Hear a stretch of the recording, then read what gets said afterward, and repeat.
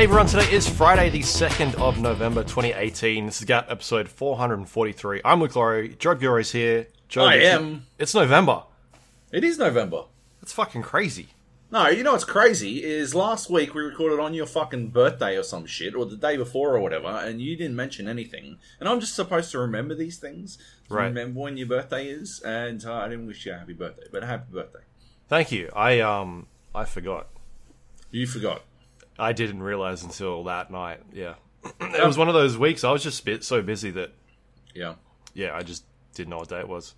Well, it makes me feel better about forgetting as well. Then I guess. Yeah. So last week was, well, the last 2 weeks was like the Red Dead Redemption Death Week. Yeah, and then following that up with PAX. So yeah, it was like 2 weeks of just crazy. I got you a present. But then I didn't go to PAX, so I couldn't give it to you. Fair enough. Was it some beer? No, it wasn't beer. It's something. You'll get it when we see each other next, I suppose. Yeah. Well, it's a fucking birthday present, dickhead. Of course, it's a surprise. That's how that works. Yeah. Anyway, so you went to PAX, obviously, and I stayed at home and played Red Dead Redemption 2.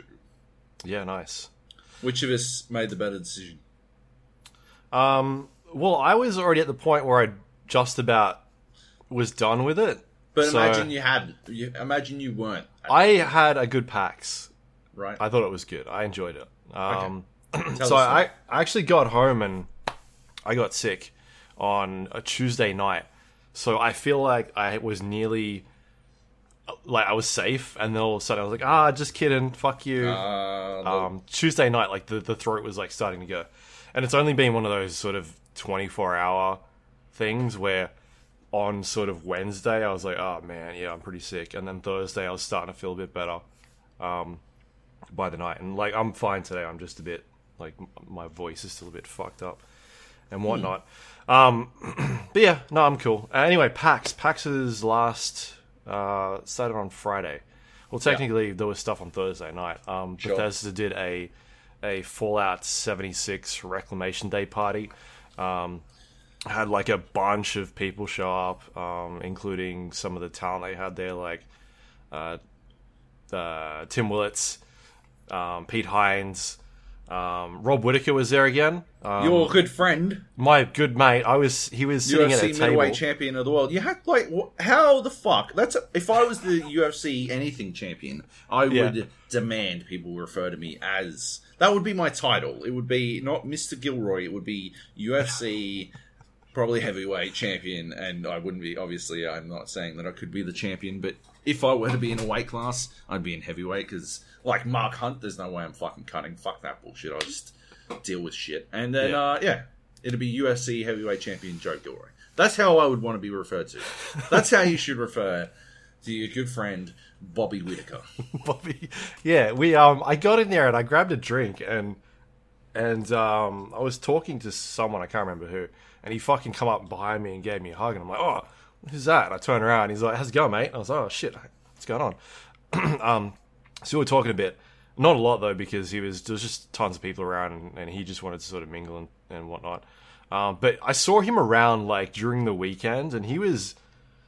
Even before that, he was pretty excited about being there. Like, it was the first time he'd been to, like, a big gaming convention like this, and he was just super stoked to have a break again and just fuck around. And I saw him just doing, like, he was on the trivia panel at one stage, saw him, like, roaming the floor, doing, like, a bunch of interviews. I saw him do, like, I watched a couple of them, like, some mainstream interviews that he did, and he was pretty reined in. Like, oh, really? Like, as opposed to, like, talking to him in general, just shooting the shit. Yeah. But he knows when he's working. Like, he knows when he's supposed to be saying the right things. I feel like they've all got a bit of, that sort of media training, right? Yeah, I mean, there are people out there that know how to do it, and there's others that just don't give a shit. Well, like, if you look at, speaking of Mark Hunt, right, to go back to the Mark Hunt example, you look at him doing interviews, and he just gives, like, 2-word answers. They're just like, Joe Rogan will be like, oh yeah, that was a really tough fight, you did really well, did you think you were, he rocked you at one point in the second round, did you think he was going to finish you? And Mark Hunt will be like, Yeah, and that's it. And then That's all like he gets. Show will be like, okay, because if he talks normally, Yeah. Mark Hunt is the loosest kind of alive. He will just fucking light up people. So I think that they must all have different strategies. Mark Hunt's strategy is to just not talk at all. Sure. Yeah, I guess Bobby must be a little more media trained. Yeah, from what I understand, or from what he was saying, he's not like a big talker in the ring, or so the octagon, and or even just like trash talking. It's just not his style. But he trash talks quite a lot in video games, from what he was telling me. Right. And he seems to be pretty well media trained. Like he seems to be a good interview.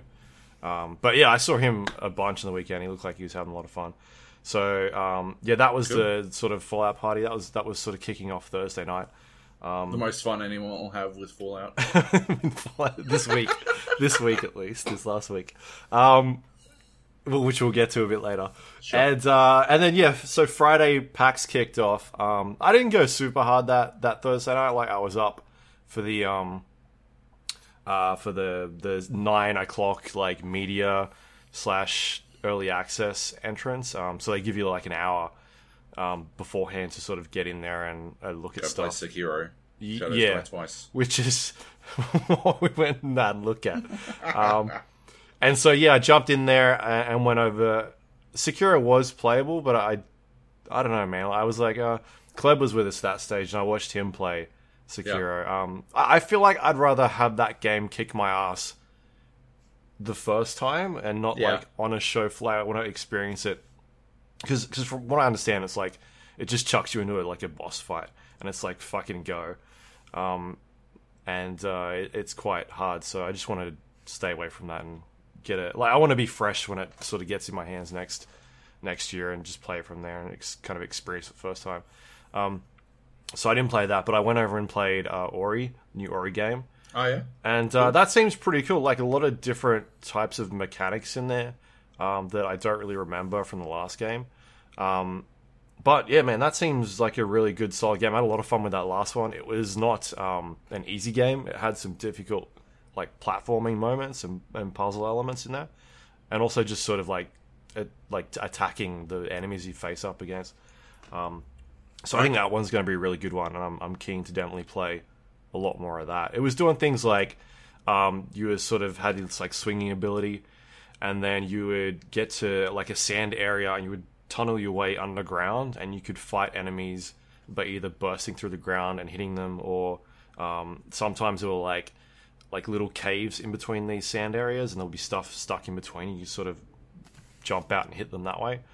Or even use it to sort of get through the sand and then give yourself like a bit of a speed burst and jump out of the sand and get into other areas. Right, cool. So they were like the two sort of mechanics that I saw that I don't really remember from the last game. That either. Was that deep into the game? Like the demo was? I don't know because I think literally the first one to jump onto that comp. Right. Like they were all set up, and I opened the map and nothing was explored. It was just like sitting there.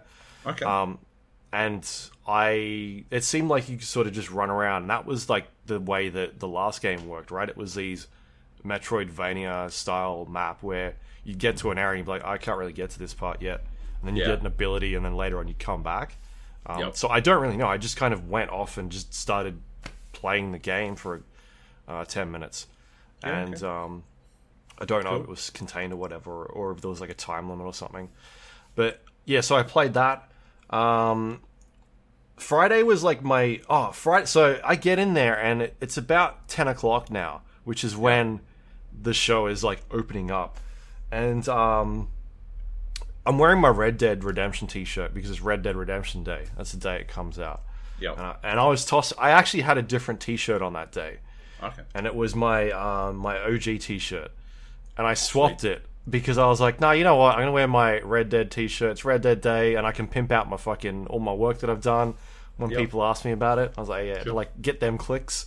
Nice. And so I get into this convention center, and I'm walking around this stage, and I hear someone say, come play with Anna, and like, it doesn't click, and I'm just walking past. I look up at the screen, and there's like some Dota shit happening on the screen. And then I look to the left, and there's a dude sitting at a keyboard like slouched over like on his phone. And I'm like, holy fuck, it's Anna's playing. Anna's here. There's a millionaire. Yeah, so like one of the best Dota 2 players in the world, maybe the best, right, Joab? Maybe. Yeah. Maybe. Yeah. Yeah, and he's sitting there like playing Dota 2, and it's basically like come up and play 1v1 against Anna and see how you go. So it was him just fucking stomping people for 3 days straight, I think. That's probably what it was. So yeah, that was cool. I stood there and watched a couple of games of that. The commentators were pretty funny, talking about how like, oh, Anna's checking his phone midway through the match. Like, this game's so easy for him. Things like that. But he seemed to be having like fun with it, at least. Like, he was messing around a bit. He didn't seem like, you know what he's like in interviews, right? He's not as talkative as what he could be. And that could just because he's just a young dude and he doesn't understand it yet. But he seemed to be having a good time up there and having fun with people. And there was crowds watching at that stage, at least, because they were doing these sort of staggered like people coming in. It wasn't like we open the doors and everyone fucking runs in. It was they were letting people through slowly. Oh, okay. So at that stage it was a bit slow. But he seemed to be up there every day for a couple of hours just playing people at Quake. Playing people at Quake. Yeah, that was his thing. That's it. Something different. Dota. I will fuck you in any game you want. So yeah, Dota 2. It was the 1v1 mode that they've got where you have to kill them twice. Yeah. Or destroy a tower. I think it's one of those two. Is it the same rules as the AI games? I think the old ones, yeah, it'd be the same. Yeah, the original. So yeah, destroy a tower counts as well. Yeah. Yeah. Okay. Cool.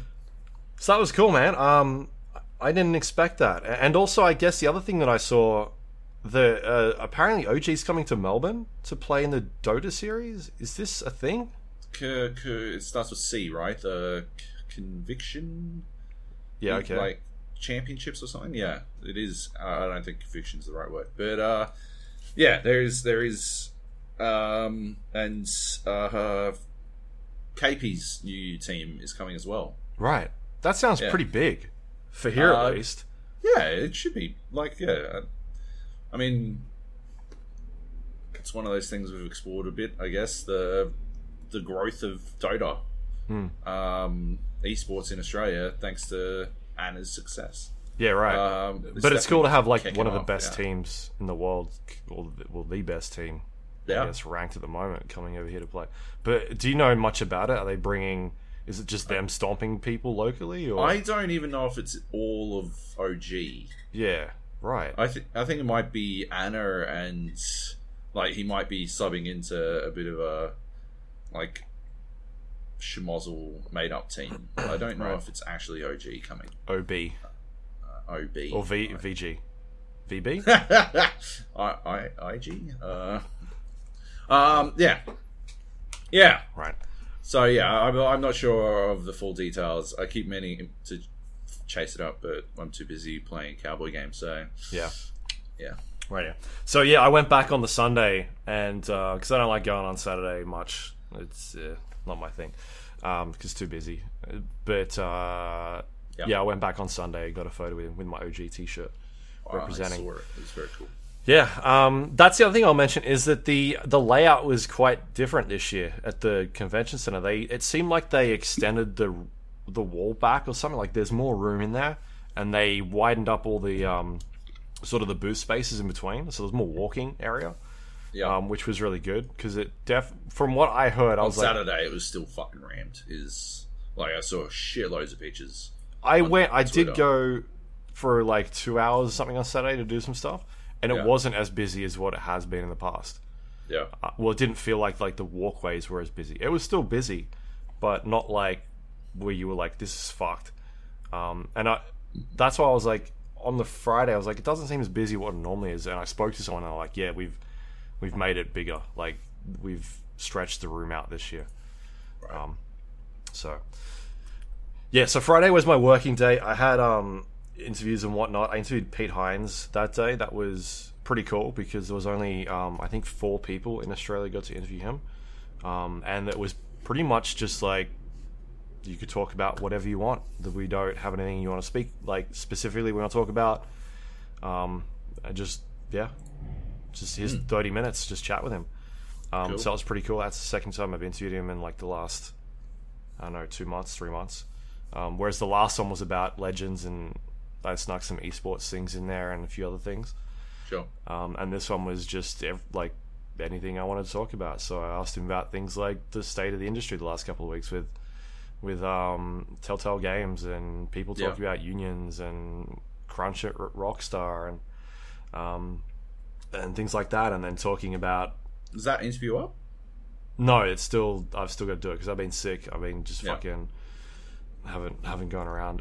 Talked to him about like he's celebrating his 20th year at Bethesda this year and just shit like that. Asked him about like, does he have any plans? Like, is he thinking about what happens when he leaves, or like the BioWare doctors. I keep calling them brothers. Like started a brewing company, and that was like, like, have you got anything about it? Talked to him about working on TES 6 and Starfield, and sort of what we can expect for next gen hardware, and how like them working with Microsoft and Sony, like what their plans are for building that engine and the specifications for those games. So he actually talked about that, which was cool. Then I asked him about like their review policy for their last bunch of games. You remember when Dishonored 2, Prey 2, Doom, Fallout 4, I think was one of them, where they were just like, we're not doing reviews until the day of launch. I asked him about those, and if like they believe that affected their sales, because I guess those games reviewed pretty well in the end. And yet 2 of them didn't sell very well. Yeah. So we talked about that sort of stuff. What did he say? He talked about how, well, I don't think they believed it had an effect on sales. And they're still like reviewing. I asked him about Fallout 76 and Rage 2. He said they're not even thinking about Rage 2 yet. So standard PR response. And it sounds like they're not going to be handing out Fallout 76 early because it's an online game, but there's probably other reasons for that. And just asking him about random stuff. So that'll go up hopefully in the next couple of days. Like I'll sort of spread it out and whatnot. And then I went and did a NVIDIA presentation. So you and I went last year to go see them, and they showed us like a bunch of their laptops, which were running their graphics cards, and a bunch of their latest monitors running G-Sync. Whereas this year they've got new graphics hardware to show off with the RTX series. Yep. And so I got to take a look at some of those new cards and some of the new technology about that. I spoke about it a couple of weeks ago when they showed that like hour and a half long presentation. Yeah. And I sort of watched some of that, and a lot of it was pretty highly like detailed. They went pretty deep in terms of the things it was doing and high level stuff basically. Yeah. So this was like an opportunity to talk to them directly and get an idea of the direction they're going and what's happening there. And I guess the big one they're focusing on is lighting and things like ray tracing in video games, and it's something that's been used in film for quite a while now, and it just hasn't been possible to do that in a graphics card. Like these, usually you've got like server farms that are rendering these scenes, and they take hours and hours to do. And so the example that we saw in the presentation at the NVIDIA conference a couple weeks ago was the Star Wars one, where you had 2 stormtroopers in an elevator, and then Phasma walks in, and the elevator starts going down, and basically they end up like being sent off to maybe Hoth or somewhere like that. It's a snow planet. So we saw that demo running in real time. And man, I think they said it was running at, I think it was 4K at 60 frames, something like that. So that's kind of what they're aiming for with these cards, is that to do 4K at 60 frames, and it looked awesome. and I think I said it last week, like about lighting in Red Dead. Like, I understand now why Nvidia is putting such a big emphasis on lighting, because it does change the way that games can look. And so that's what they're doing with this. The other thing they're doing is the AI components. So they have done a bunch of AI work in their other departments, and they're working with car companies and whatnot, and other areas in the industry, and they're bringing that back into graphics cards. And the way they're working with that is, some examples they showed off was like a new form of anti-aliasing, and it's called DLSS that they're doing. And this one, they showed some examples on there where you would zoom into like a 4K render, and you can sort of see like the jaggies. Sort of jaggy bits sort of not lining up, and it didn't look great. And then they're like, all right, well, here's this new form that we're doing, which uses the AI technology to figure out how it should be rendered, and it looks a lot better. Like, it looks really good. And then the other benefit to that is it's not as like high processing power on the graphics card, so you're getting more frames as well as it looking better. And they showed some graphs in terms of that. So that seems to be like one area in AI that they're really focusing on. And then the other aspects I talked to them about, like okay, that's cool, but what else are you trying to do? And it's also other like post-processing effects that they're looking at working on. And basically what's going to happen is developers will start getting a hold of this technology, and then they'll start working it into their games, and eventually it'll just start flowing through, and games will just start using this AI tech a lot more. So yeah, it's like an interesting way of doing that sort of thing. I don't know if you saw the video at all of when they announced this, of like putting it was like a motion, like a cartoon of a car driving down the street, and it was in like just outline. It was just an outline of the car moving down the street, and they got the AI to basically fill in all the colors and like what things are in the world. So there'd be like a stop sign, and it would be like, that's a stop sign, I know that's a stop sign, and like fill in all those bits and pieces, or like that's a tree and that's a traffic light, and all of a sudden this like what was essentially a cartoon is now looks like a moving video. So they were doing things like that with AI, which is kind of interesting, and sort of thinking about how they could incorporate that into video games was kind of a cool way of thinking about it. But yeah, post-processing effects, sort of where that's going at the moment. Sure. So one of the games they had there, so we got to see this in motion, which was Metro Exodus, and this is it was playable.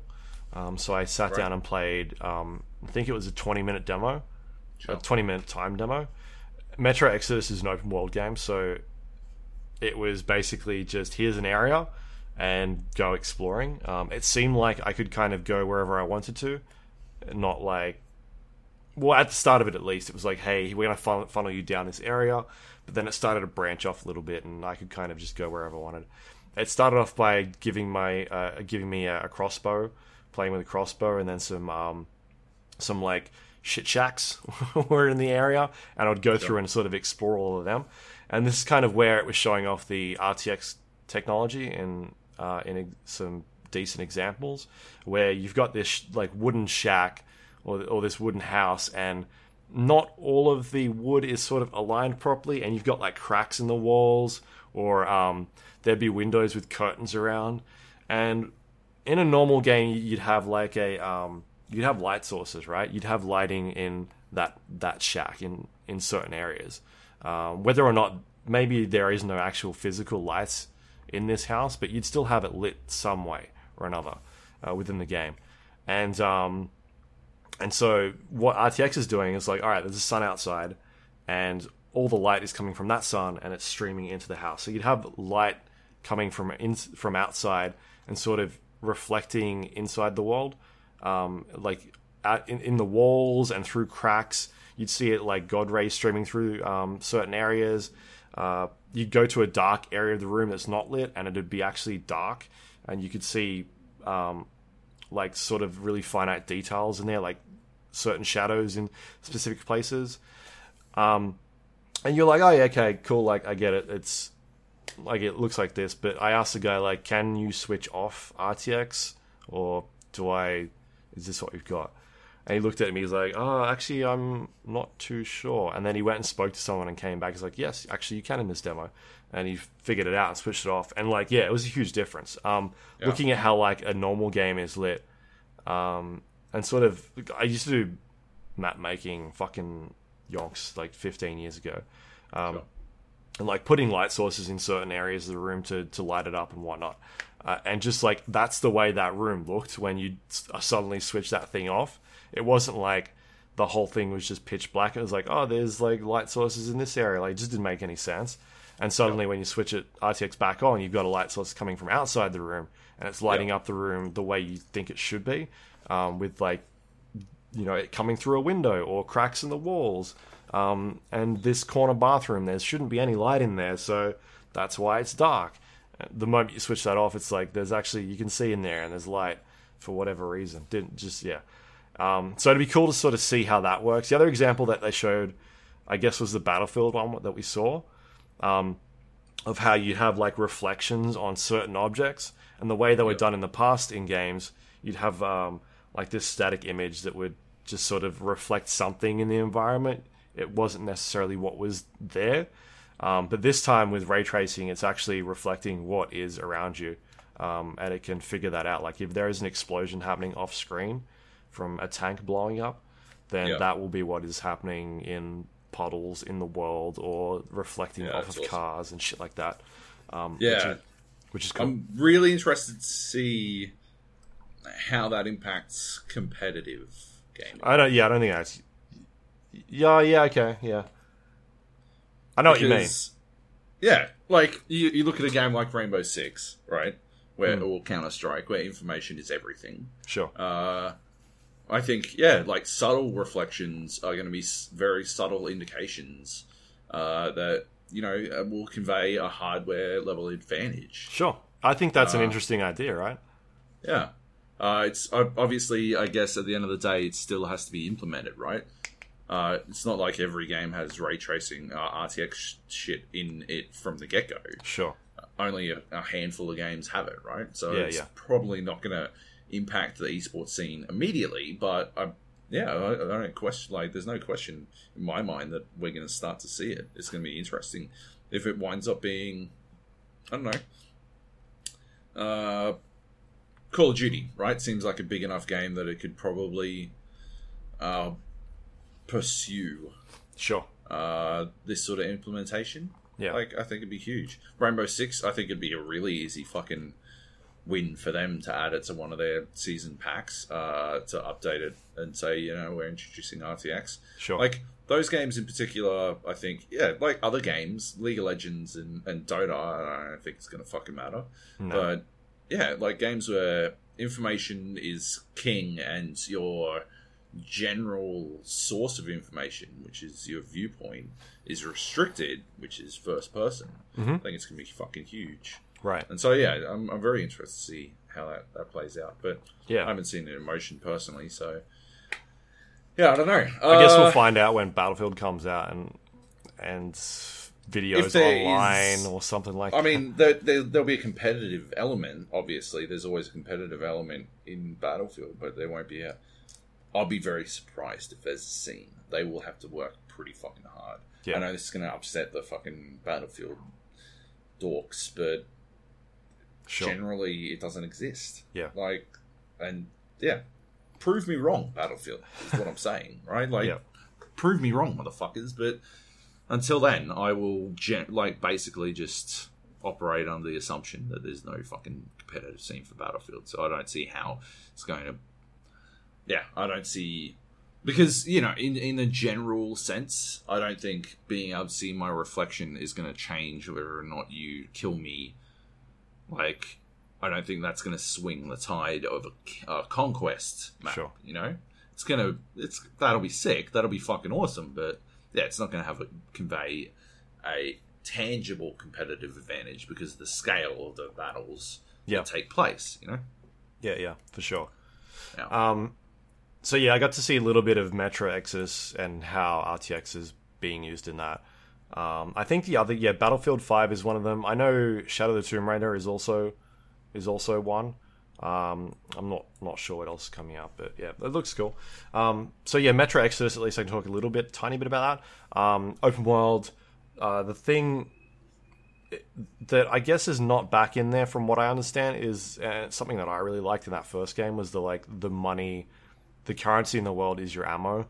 I always thought that was a really unique and interesting concept, where it was like, shit, if I shoot this thing, I'm basically wasting away money, or I've got to be accurate at least. I can't just spray this thing with bullets. Yeah. Always thought that was cool. And that doesn't seem like it's back. I'm pretty sure they got rid of that in the last one, right? Yeah, I'm pretty sure they did. Yeah, but this one is like an open world environment, so it was running around this shitty town. There were a bunch of dudes in there running around. Something that I thought was quite interesting, I started fucking destroying some of these dudes, and then they would surrender and stop. Like, I'd come up to them and be like, no, I surrender. They put their hands up, and so I'd kill them, naturally, because that's what I do. And yeah, that was kind of fun. It was kind of just, exploring the world and seeing what was out there. I came across a guy that wanted me to go find something, so obviously some sort of quest, some quest mission. But yeah, it seems, in the 20 minutes that I played it, it seems like it's alright. Like, it didn't blow me away in terms of anything new. It was pretty first-person shootery. So I guess we got to wait and see how that one sort of shapes up. But otherwise, yeah, man, I think the biggest problem with the RTX cards is the price point at this stage, and trying to convince people that this is something you want. And because they're so far in front in terms of like the leader in the industry, they can afford to put them out at these prices. Yeah, and it's one of those things where it's like they showed us that, I think it was a Titan X card. I'm pretty sure it was a Titan X card running against a 2080 Ti in one of the Unreal Engine demos. It's the one where you've got that invisible, like the Mission Impossible wall and the robot lady. I think it's a robot lady. And there's like this soldier that comes up to the wall and can't see her, and that's because it's like reflecting what's behind her, and then all of a sudden like a water droplet breaks the image or something like that. So anyway, they were showing us that and how it wasn't running at maximum frame rate on the Titan X, whereas on the Ti it's doing it all itself. Sure. So yeah, that was kind of how they were comparing it. But yeah, man, I think if you're like looking for an upgrade, I don't know, like it's for me. You're looking for an upgrade, aren't you? Yeah, I was, but the price came out. I'm like, oh fucking hell, because they're like $2,000, and if I was to get one, I'd go for the Ti, like the 2080 Ti. And they're like, it doesn't make any sense to, restrict yourself, right? Yeah, because I want to I want to solidify myself for the next 5 or 6 years or however long it's going to take me, 2 generations, because that's what I usually do. And I don't know if a 1080 is worth, like, would you go from a 1080 Ti to a 2080 Ti? Probably not, unless you've got the money to throw around. Like, it's definitely going to give you an improvement, and quite a lot, but yeah, is it worth it for games that are out these days, unless you're running at 4K 60? Because you're going to get a stupid amount of frames on any other game at, I don't know, whatever you're playing at. I play most of my stuff at 1080p, so but I've got this fancy new monitor, and it's got G-Sync and all that kind of shit, right. And I've still only got a 1070 in my machine, and that's sort of, I bought that figuring I'd never really push past 1080p. Yep. I didn't really care to play past it. Yep. And now I'm sort of like, I don't know, it's not really using this fucking monitor very well, is it? It's like, I'm not getting 144 frames at 1440p or whatever the fuck it is. So yeah, maybe I do need an upgrade. I don't know. Maybe I just get more RAM. And play games on 1080p. Like most of them are 144, or they go up even higher now these days. There's 240. But the G-Sync's not about that. It's about like stopping the tearing and whatnot. From your card and making sure it looks smooth. Yeah, but I want it to G-Sync at 144 or whatever. Right. Fuck. I want it to G-Sync at the maximum. Did it take you a little while to get used to that monitor? Yes. Did it look weird at the start? It did look weird. Yeah. The colors, all looked a bit odd, and the games didn't seem to work like the way I expected. And now I've adjusted. Yeah, and that's what I had. Sometimes the game will open up on one of my because I've got 3 monitors now. Sometimes it'll open up on what it thinks is monitor 1, and I'll be like, "No, what's this bullshit? This is garbage." Which I guess is the reaction you had whenever you come over to my place and play on my garbage screens, right? You used to always complain. So yeah, it makes sense. Yeah. Totes. Anyway, the key takeaway from this is NVIDIA send us a pair of 2080 Ti's, one each. I'll pimp the Bingo, shit out of bango. that card. Oh man, we will shill so fucking hard for that shit. It'll be ridiculous. I'll write all my stories. All right, watched Gfinity Season 2 out this weekend on my computer, streaming it via Twitch on my glorious 2080 Ti, and it was the best it's ever been at 720p or whatever the fuck they broadcast at. Yeah, it's never like the ray tracing from the stream. Yeah, perfect. Actually, if you're watching this on our YouTube, you can see right now that I've got RTX making me look as pale as humanly possible. It's the best lighting of all time. I don't know what's going on. If we're going to do video, Luke, we should probably look into some sort of professional bullshit about this shit. Instead of, I don't know. I look like I'm going supernova or something. That's my problem. Is I look like I'm getting brighter and brighter every second that goes past, and eventually I'm going to turn into a being of pure energy. And yeah, I mean, obviously that's what everyone wants to have happen in their lives, but yeah, I just don't think it'll make for good video. Yeah, okay, so yeah, NVIDIA send us cards. Yeah, anything else from PAX? Yeah, played a bunch of games. But before I get to that, I watched the Rainbow Six. Games I had there. I watched a bit of this live, and then I caught up on a bunch of it over the course of this week. It was the Six Masters series. It was entertaining. It was really, really good, and they had an awesome turnout. I think it was like in the past couple of years they've done things like League of Legends and like I think like Smite was up there one year, something like that. They did Smite, they did Paladins, they did Street Fighter, they did League of Legends. A whole bunch of stuff. Yeah. And so it was, really interesting to see people get into like how big that game has become. Like the place was packed. It was people were sitting down. Like the whole area was just full of people sitting there, and people standing behind in the walkway, sitting down on the sides. Like it was just, it was really kicking off. So Sweet. that was really good to see. And people were getting really into it. There was, guys and girls with t-shirts on with their favorite teams and cheering whoever was up on the stage. Cool. So that was really good. And they had 4 teams there. So they had a team from Japan, Norengo, who they fucking stomped. They're the APAC champions. Yeah. Yeah, they're the APAC champions that'll be playing in, is it Brazil? At the end of this year? Yeah. And Australia ended up second in that group. We got smashed. Like, I think we won 2 rounds. Yeah, Norengo destroyed them at the APAC champions. Although that was Fnatic, who they wrecked. Fnatic is still going over to Brazil as well. Yes, yeah. They get to go over, but they end up playing in a first seed from another region. Yeah. Whereas Norengo will play a second seed from another region. From whatever region that is. Yeah, so it's a bit of a tougher road ahead for Fnatic, but that doesn't matter. So this Fnatic was at the Six Masters as well. Who else was it? Atletico was there, and it was 14. The other team was Darksided.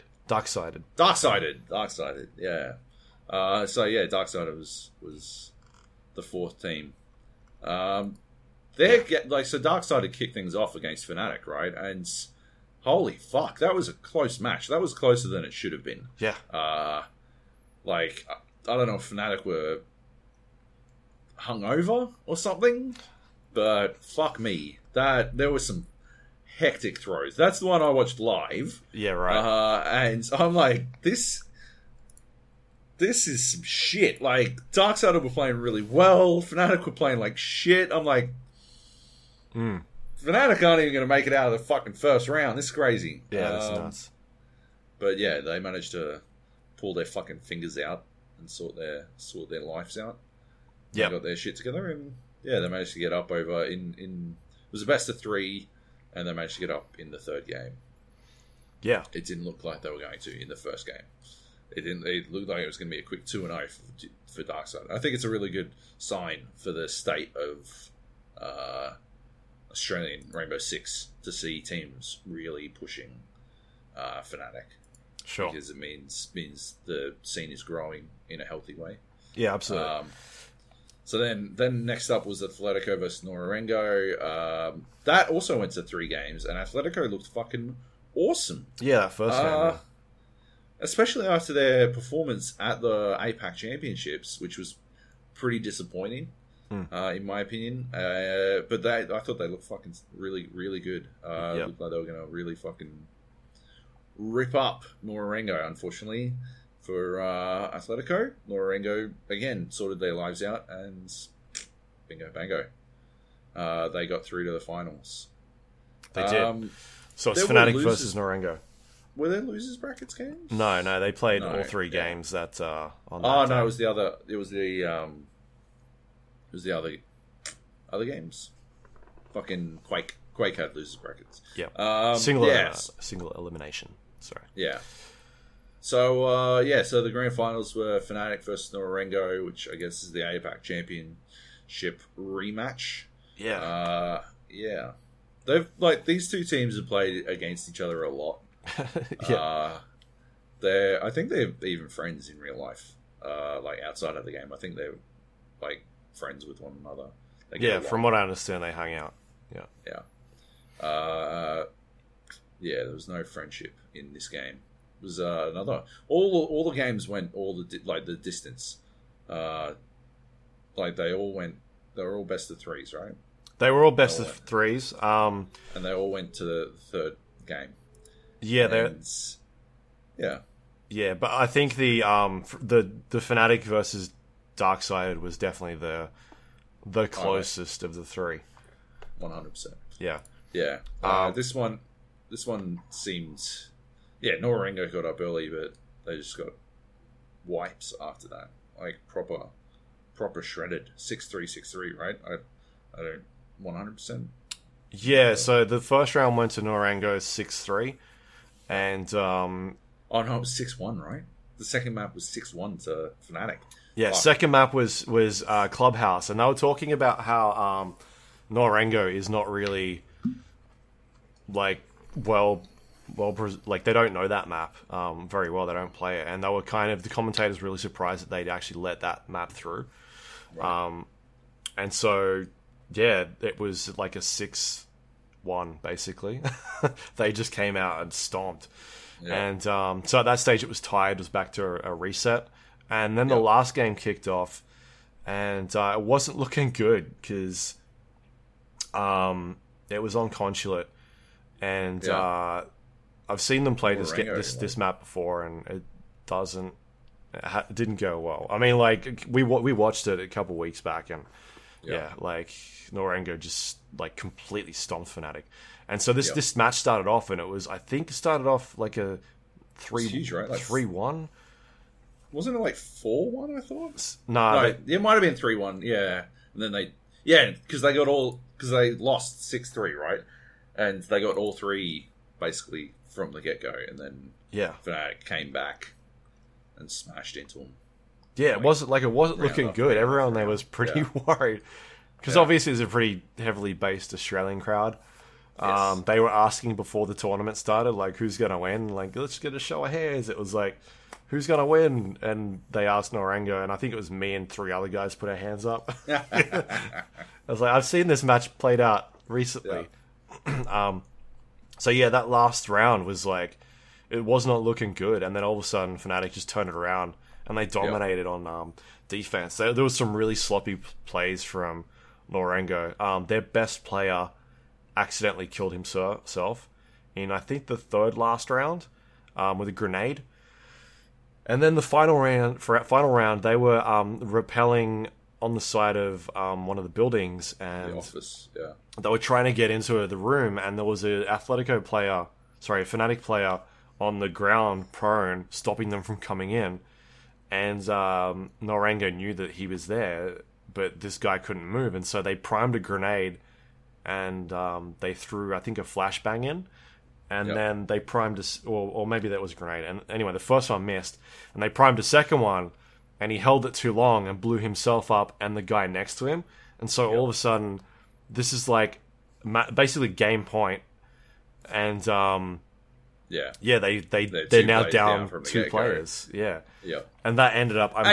You'd 100% tilt on that one as well. Yeah. Like the comms would be hideous. I cannot imagine it being a.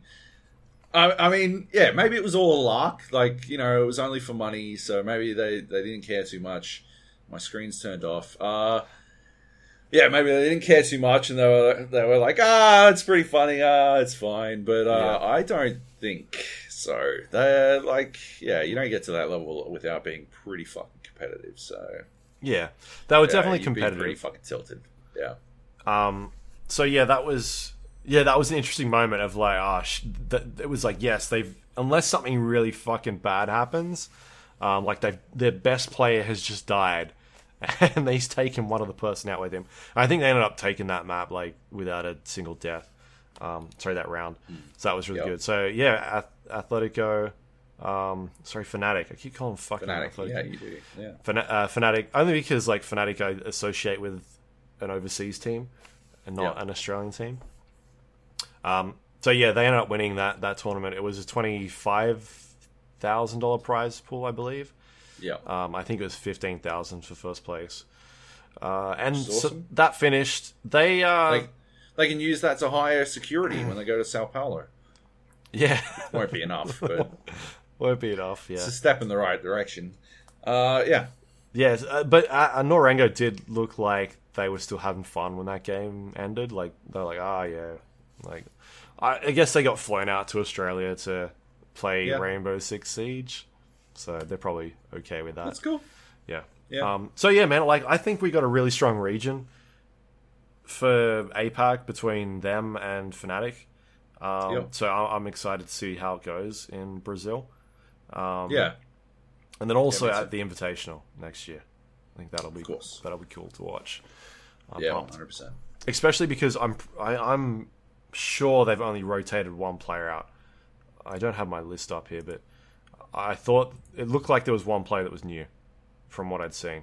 It's all the same guys from like the console era. Right. I think only 3 came across. Yeah, I mean since then, since they switched to console. Yeah, Kings, I think. They might have dropped Kings after the Invitational this year. Right, okay. So yeah, man, that's really cool. It's awesome to see so many people. There was like tons of Rainbow Six t-shirts floating around, cosplay, people dressed up as Tachanka and their favorite character from Siege. It's really popular. It's good to see. It's awesome. Sweet. In Australia at least. Because I've been to the Invitational, and obviously I've seen the people that are fanatics like around the world. But it's cool to see like a local scene. We don't normally see it like a local tournament played where there's spectators. It's usually like we're going to the ESL stage in Auburn, and it's it's just a bunch of randoms.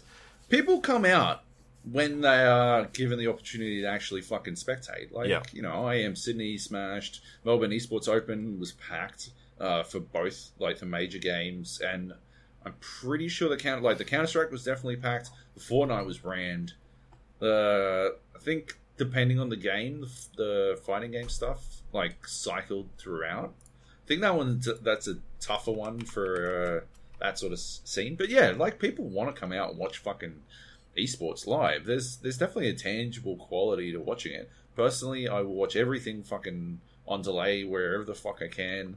But yeah, like people are about it. Like people get into it. So yeah, it's good to see. Yeah. Anyway, so you played some other games as well, right? Yeah, so I played a bunch of indie games because like most of the AAA stuff we've seen somewhere before, or it's like an E3 build, or stuff like that. What was interesting was they do this every year because it's so late in the cycle, but they have like, here's Spider-Man or here's Assassin's Creed Odyssey. The fucking Spider-Man line was, I think they had like 6 or 7, maybe 8 stations set up for Spider-Man at the PlayStation booth, and there was a fucking line for Spider-Man every time I walked past, people playing. Same with Assassin's Creed. Like, there's a lot of people out there that have not played these games, which is, it's crazy to me. It's they're just not scenarios in which I'd want to play those games either. I don't know. Maybe they just haven't checked them out. I guess. But yeah, I don't know what you're going to get out of Assassin's Creed. It's got a 6-hour fucking tutorial. I don't know what you're going to get out of fucking a 20-minute session with Assassin's Creed Odyssey. Like, yeah, the concept escapes me. Yeah. Anyway, so I played some indie games. I'll go through the list here. A lot of like arena brawler games where you're dropped into a room and it's like you have to fight 3 other people, and there's weapons and shit. Like, there was a lot of those types of games there this year. Probably lends itself well to the PAX. Sure, I guess they're like wanting to churn over, like, we want a lot of people to play, rather than just like one person looking at a screen and that sort of thing. I always like going over to the indie section and checking out like what is over there, because most of it is usually like really interesting. I walk away, like last year I walked away with like 7 or 8 games that I immediately wishlisted as soon as I could get back to my Steam and stuff. I did not have that this year. There wasn't anything that I looked at that was like, yeah, really? That's fucking nuts. Like, sometimes I'll walk around there and I'll be like, you got to go play this game. It's insane. Yeah, I remember. Maybe it's just because I didn't play it. I can't remember what you told me to play, but there was something last year that you were like, yeah, you got to go play this game. What was it? It was like, I can't remember. Yeah. Anyway. Yeah, not that this year. I don't know. It's just because I didn't see the one that was like you didn't see them all, so you might have missed the perfect game. But there was a lot there. There was like interesting ones where like Speaking Simulator looked fucking goofy and wacky, just weird stuff like that. But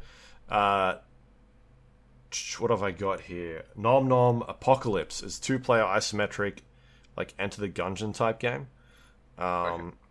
That was really interesting. Dismantle Construction Carnage was one of these arena brawler games. Like, everybody's a robot, like a battle robot, and there's a bunch of different levels in there. Each arena has like sometimes like a little gimmicky thing that it does. But you're basically fighting each other with weapons or maybe just your fists, and you sort of losing limbs while that's happening. And every once in a while, when your limb falls off, you maybe need to go and get it. And if you don't, then you lose that limb. And so you end up with stages where you've got no leg and you're just hopping around this room, and then all of a sudden your second leg's gone, and now you're just like a torso hobbling around. Or maybe you lose both your arms, and you kind of in a bit of trouble at that stage. Sure. So I was amazing in that game. I won, I think, every single round. Yeah. Those 13-year-olds never knew what was coming. Yeah. Fucking smashed it. I think the best game that I played there is this one. It's called Soundfall. It's got a really awesome art style. It's this isometric game, and it's also playable in multiplayer. Other people can come in and play with you. It's a rhythm. It's a rhythm like action brawler. Right. So the character that I was playing was a lady, and she had like a sword or something like that, and a gun. And there's a beat happening in the game, like there's music playing, and you attack in time to the beat, and you end up building like a combo meter, which allows you to do more damage and use abilities.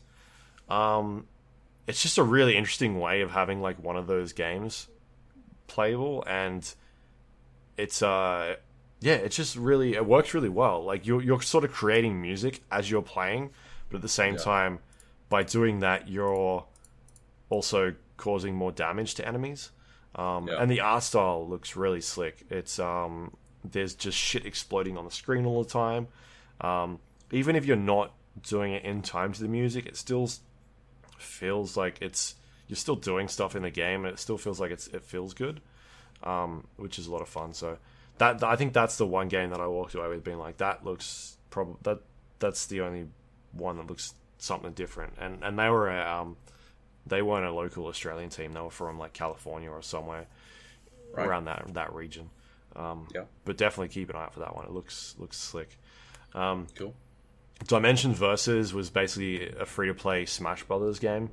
I played as a guy with a TV on his head, and as somebody who's not quite versed to Smash Brothers, it was like, oh yeah, I'm not a big fan of Smash Brothers, so these types of games, I'm like, yeah, cool, I get it. There's like different combos for each type of character that you play, and it seemed like a pretty cool concept. It's just not my style of game. Sure. But a free-to-play Smash Brothers on Steam sounds probably pretty appealing to people. Hunt and Seek is a game that we played, I think, last year. It is a top-down game where there's like 3 or 4 people that are in this environment, and they're invisible. And you walk around this like dark area, and you can light yourself up to see where you are, or you can sort of interact with objects in the environment. It shows you on the screen whereabouts you are in the environment. And then there's one player who is the monster, who has to go and try and capture all the people that are around and find them. And it's just like a hide and seek type game. So this was back this year, and it was just new maps, different types of maps you could play. Seemed a bit more polished, which is cool.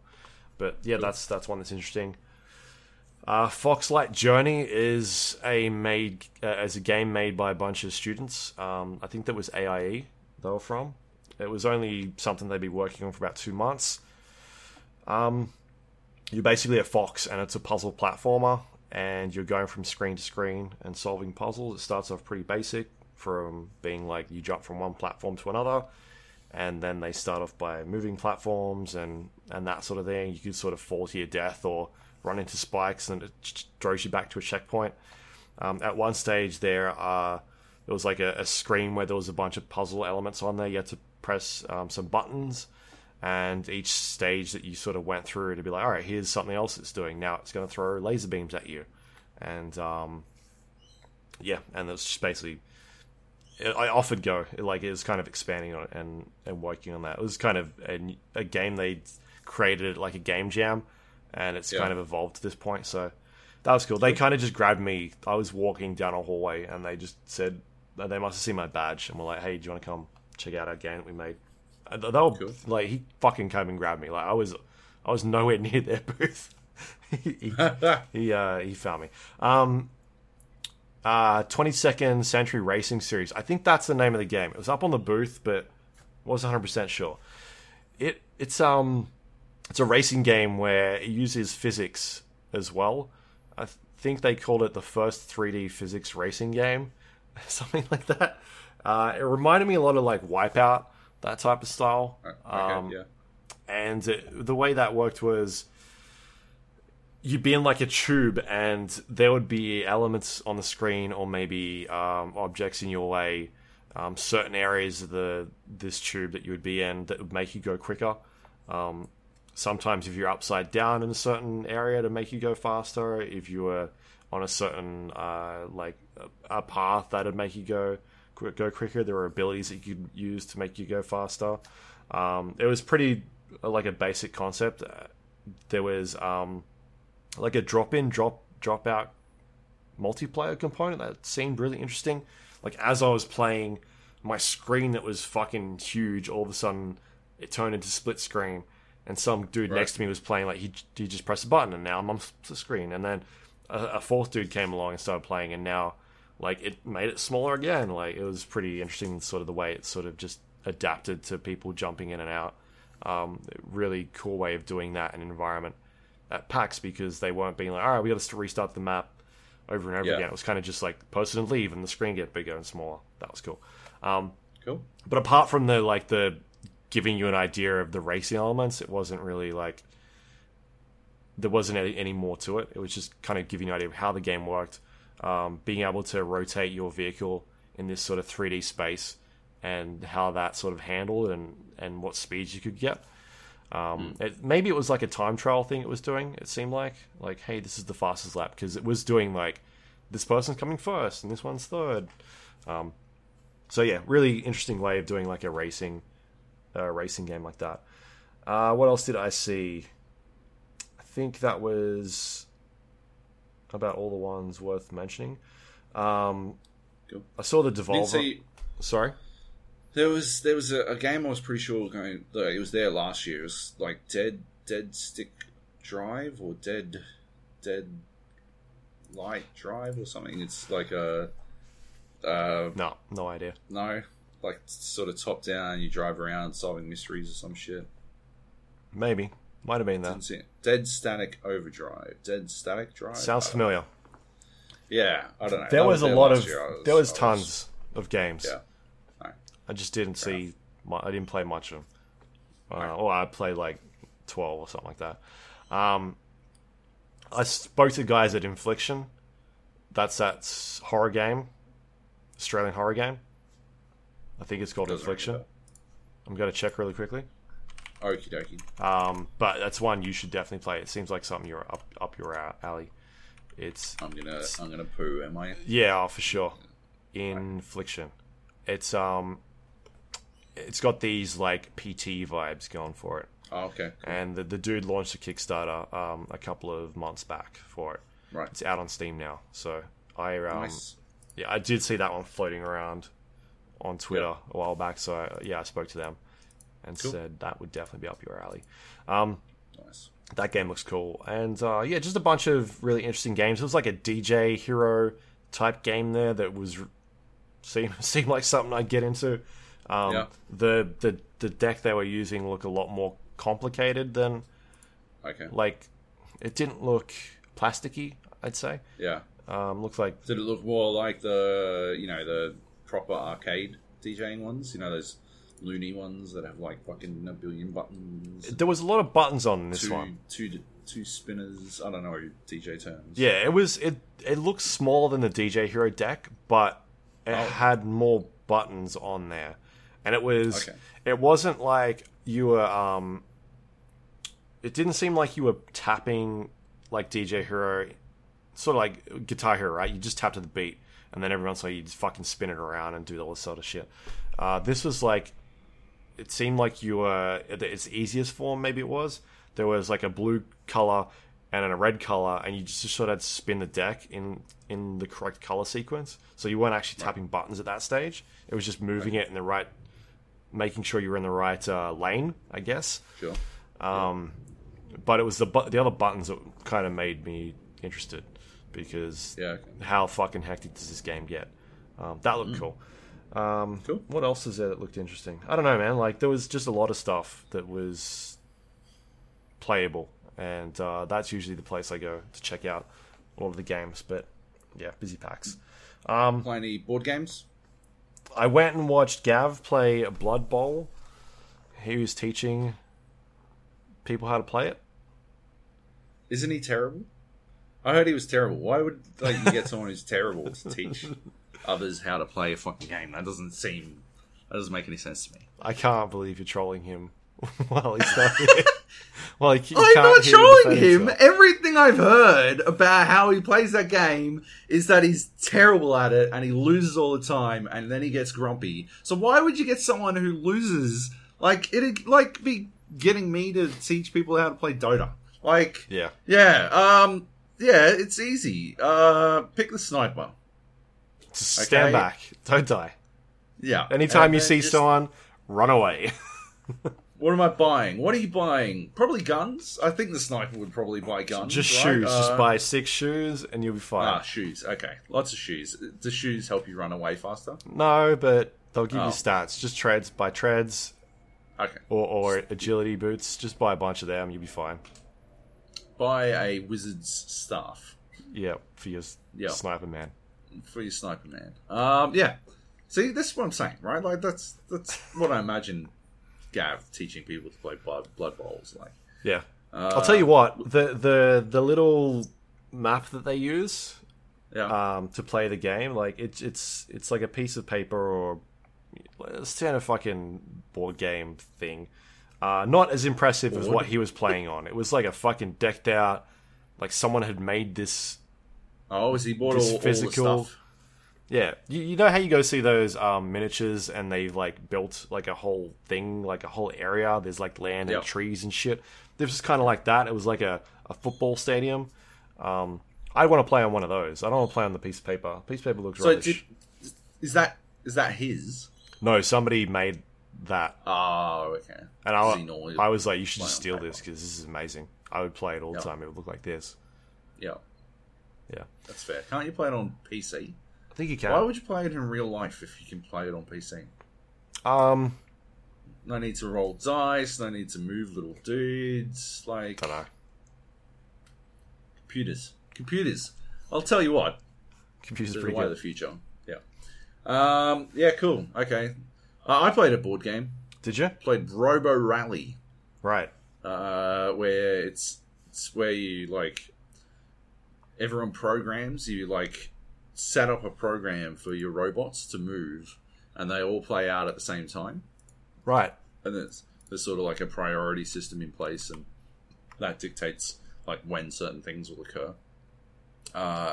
And so you've got like these robots, and it's sort of like interesting interactions that sort of fuck. Like, you know, I might play a move that sends me forward 1, but you've played a move that will intersect. Yeah.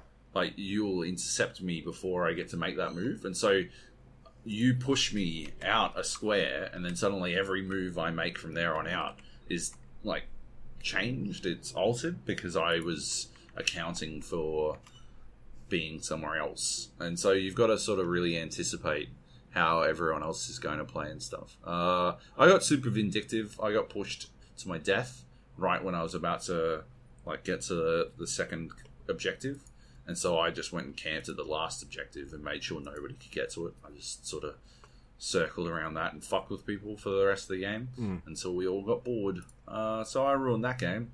Good times. Apparently it's used to teach children how to program, right? Or like the fundamentals of programming, some shit. I don't know. I didn't learn anything, so I guess I'm not a child. Chalk one up for Jobo. Anyway, yeah. Continue telling us about PAX. What else is there? I went to the Devolver Digital booth. Oh yeah. Cool.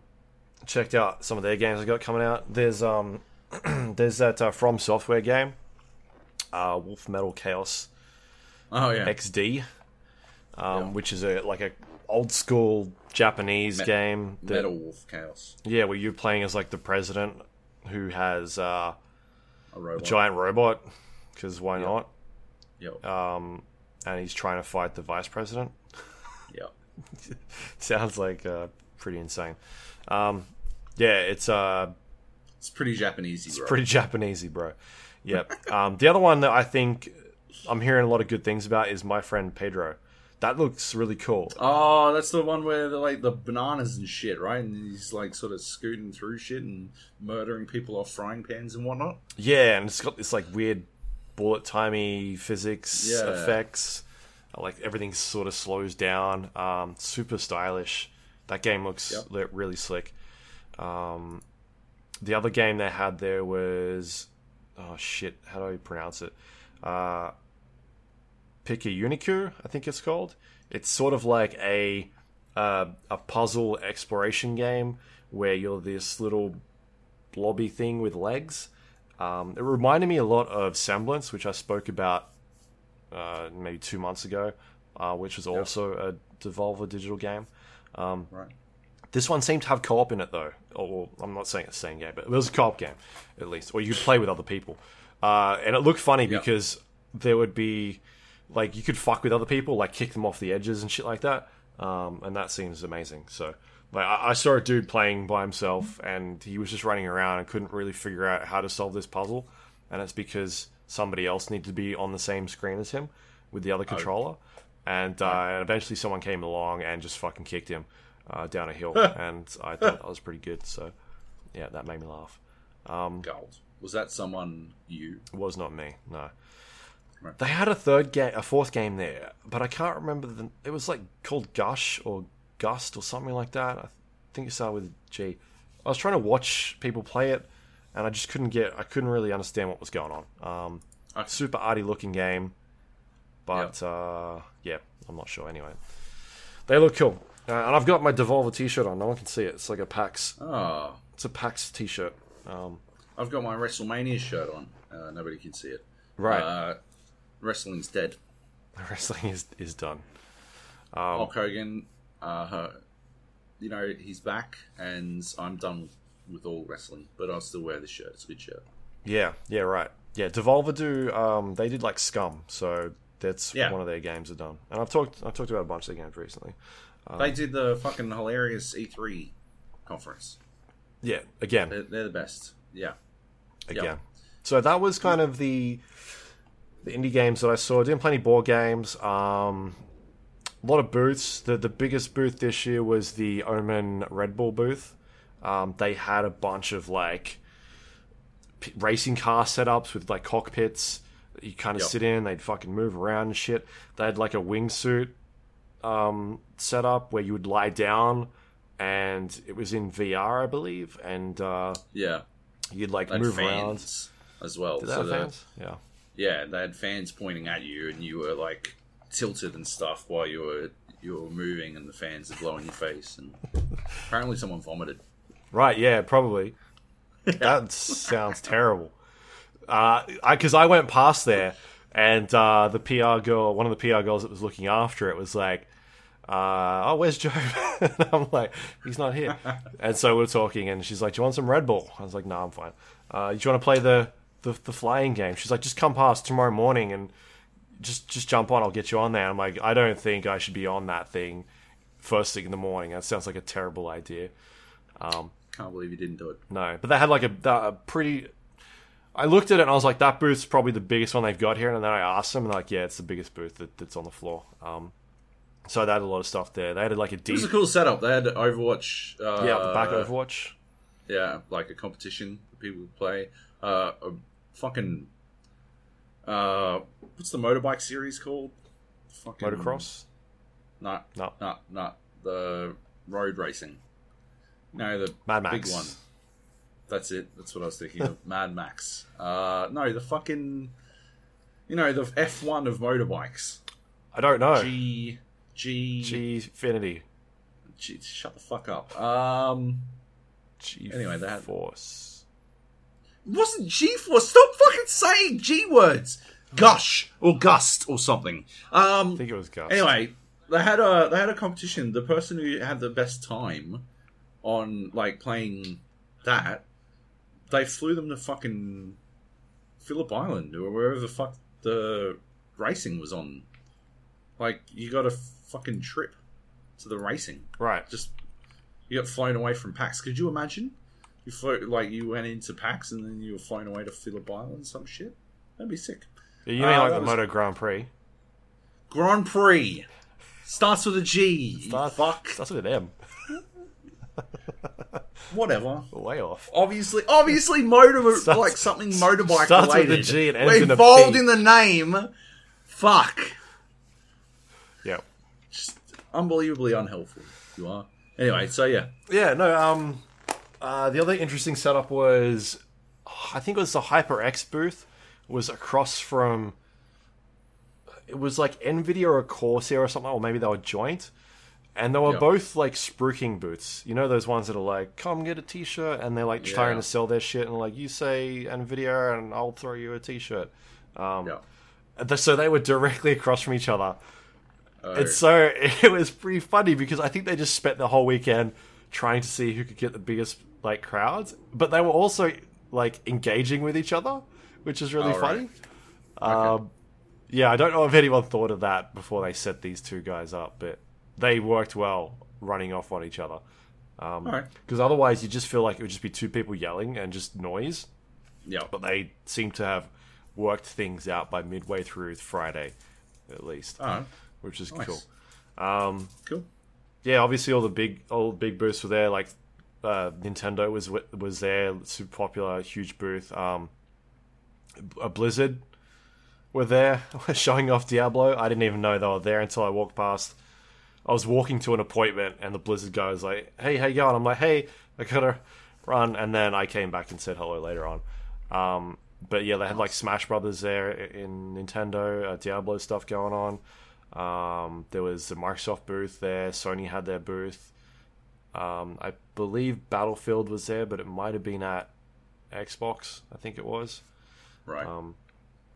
So yeah, all the big players were there. It was busy.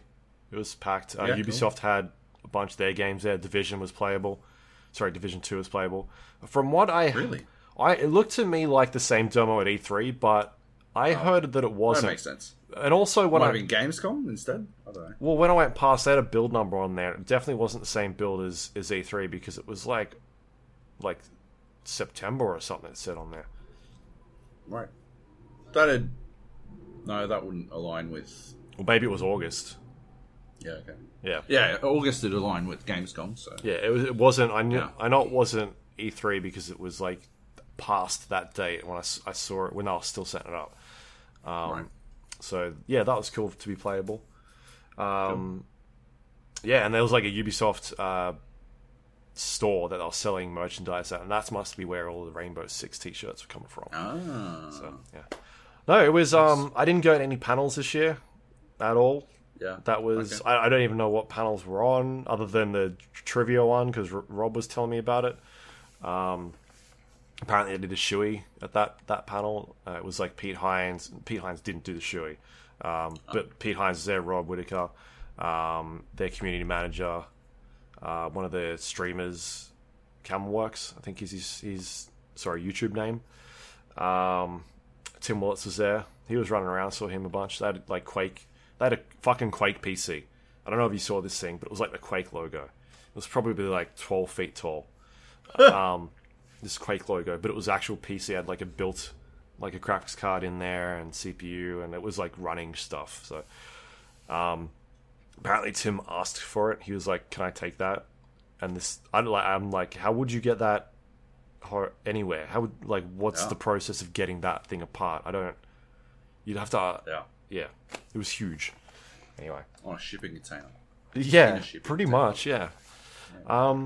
So yeah, I felt like it was a good PAX. There's a lot of cool things happening.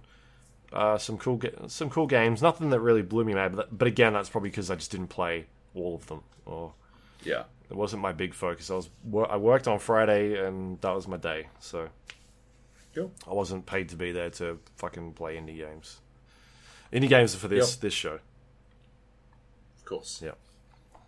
Cool. That was my PAX. Well, yeah, it sounds like I missed out. I am gutted that I didn't go. I wish I had gone. I did have obviously a lot of fun staying at home, but yeah, your liver might have appreciated it. I got home at 5:30 one night and 4:30 another. I think on the Saturday I got out of bed at 4 or 3 o'clock in the afternoon. And that's when I went down to PAX and was like, all right, I'll go check out the floor for a little while, and it was quieter at that stage. Yeah, right. Okay. Yeah, fair enough. Yeah, it was good. There was a lot of stuff on each night, so kept myself busy. It wasn't like it was a quiet night. It was like an industry drinks on a Friday, where everyone got to a bar and just went drinking, and then that place shut at 1 or 12, whatever it is, and and that's when you complain to all the Melbourne people that why do their bars shut at that time. So you go to the casino. Casino was pumping, man. I ran into some of the PUBG players while I was there. A lot of Cool. the Chiefs players were playing at the Logitech booth. Logitech had like a circle set up with a bunch of computers, and you could jump in. They were doing like war mode, or maybe just normal as well. They were doing like bits and pieces of both. So all the Chiefs players were playing there, and yeah. And so I went to the casino later on and ran into a bunch of other players. The team immunity guys were there, and so I was talking to Nutshot and one of their players. Cool. Because Nutshot is still managing that team. He's not playing, but he's managing. So yeah, right. Who was on the panel last year with us, the PUBG panel? He was, yeah. He was awesome. Yeah, so that was cool. Cool. A lot of people there for PAX at the casino. That area specifically, that like the bar we went to. Oh yeah, really? Yeah, like we went out there and it was like, this is a lot of fucking PAX people. And I was surprised they let me in because I had my PUBG bag on. Oh, yeah. And I was like, there's no way they're letting me in with a fucking bag on, but they didn't give a shit. I was like, yeah, it's cool. Just spending money here. Go nuts. Yeah. Money's money. We're a casino. Yep. Go on in. It was good PAX. I thought it was good PAX. I enjoyed it. It was fun. Cool catching up with everyone, networking. All right. So when we got back, I don't know about you, but I jumped in to play some Call of Duty Black Ops. I was craving for it. I know about me, and I didn't. You didn't? I haven't touched it in a week. Crazy. Yeah. You're crazy. No. So they've made changes to armor in there now. Oh, have they? Yep. There was a patch, I think, 2 days ago where they've basically made the damage... you take more damage when you've got armor now. And so the time to kill is definitely... You can feel it. It's a lot quicker. Yeah, right. Which is cool. It's cool that they're trying to balance that. And I think they changed the way that like shooting certain body parts works as well. So yeah, it definitely feels in the game like you've got to be a bit more careful. You can't just soak up bullets and be like, fuck you, I'm just going to heal behind this rock. All of a sudden, you're like, shit, I've taken a lot of damage and now I've got no armor left. So yeah, we played a bunch of games the last 2 days. It's been fun. A lot of second places. Get some wins? A lot of... we got... I think we got one or two first places. We got one in duos, I know that. I'm not sure if we got one in squads, but we came close a couple times. Which is disappointing, but what do you do? You weren't there to back me up. I'm sorry. You have to deal with Gavin bringing his Blood Bowl skills to the table. Game. Yeah. So yeah, man, I'm still digging that game. It's like it's back to my my fun game. I'll go play that. And the games are popping. Like no issues getting games at all. I've seen a bunch of the Chiefs PUBG guys still playing a fuck ton of that. Yeah. Yeah. Yeah, and I know they've made a bunch of changes to zombies still. Like, it seems like they're still playing with that. They're doing a Halloween event in there at the moment where it seems like it's similar to the Fortnite style. I'm not 100% sure. I haven't really digged into it too much, but the games that I've played, you're earning like experience in this fake book, and you get items from it. So it's things like gestures or stickers, cosmetic things, as far as I know. And I know there is like some sort of currency in there. I just don't know what that's used for, if it's specifically for skins. Because I did see some complaints about people would like for that currency to be in the pack, that you like the free stuff. Like you get 150 coins for reaching level 15 or whatever. Because I know Fortnite does that as well. So you don't necessarily have to buy the currency to get unlocks. You can play the book and just do it that way. So it's cool that like it seems better than the way PUBG was doing it, because I just don't like the way like the rental system. Yeah, rentals are fucking bullshit. That is a garbage way to do it. Yeah, it's like I've hit level 2. You get a beanie to rent for 6 days. It's dumb. It's so dumb. Yeah, that's bullshit. So yeah, it's cool. It's cool to see them doing something different or cool. put something in there. I'm enjoying Black Ops still. It's fun, a lot of fun. Yeah. Otherwise, the other 2 games we've been playing, you want to talk about them off the bat? Yeah. All the games we've tried to play? We'll talk about the one we tried to play. Fallout 76. Fallout 76 is a fucking nightmare. What the fuck are they thinking? This thing is such a fucking train wreck. I cannot believe... I jumped on the fucking subreddit to try to work out why the fuck you and I couldn't team up. Because me and Gerald couldn't team up yesterday. And I am at a fucking loss as to what the fuck is going on. Right. I've seen other people complaining about it. Yeah, it's definitely a common fucking thread. Like, a common complaint. A lot of people are having trouble playing with their friends when the entire fucking game is about playing with your friends. So, yeah, I jumped on the subreddit. All I'm seeing is like, this is a beta. It's designed to work out problems. There's no fucking way you release a game in the state that they released. The fucking launch is fucked. Like, I don't understand how there's a bunch of games on this launcher, and it's fucked. It is fucked. Every single time I shut down my computer, the launcher, like, hard crashes and tries to take everything out with it.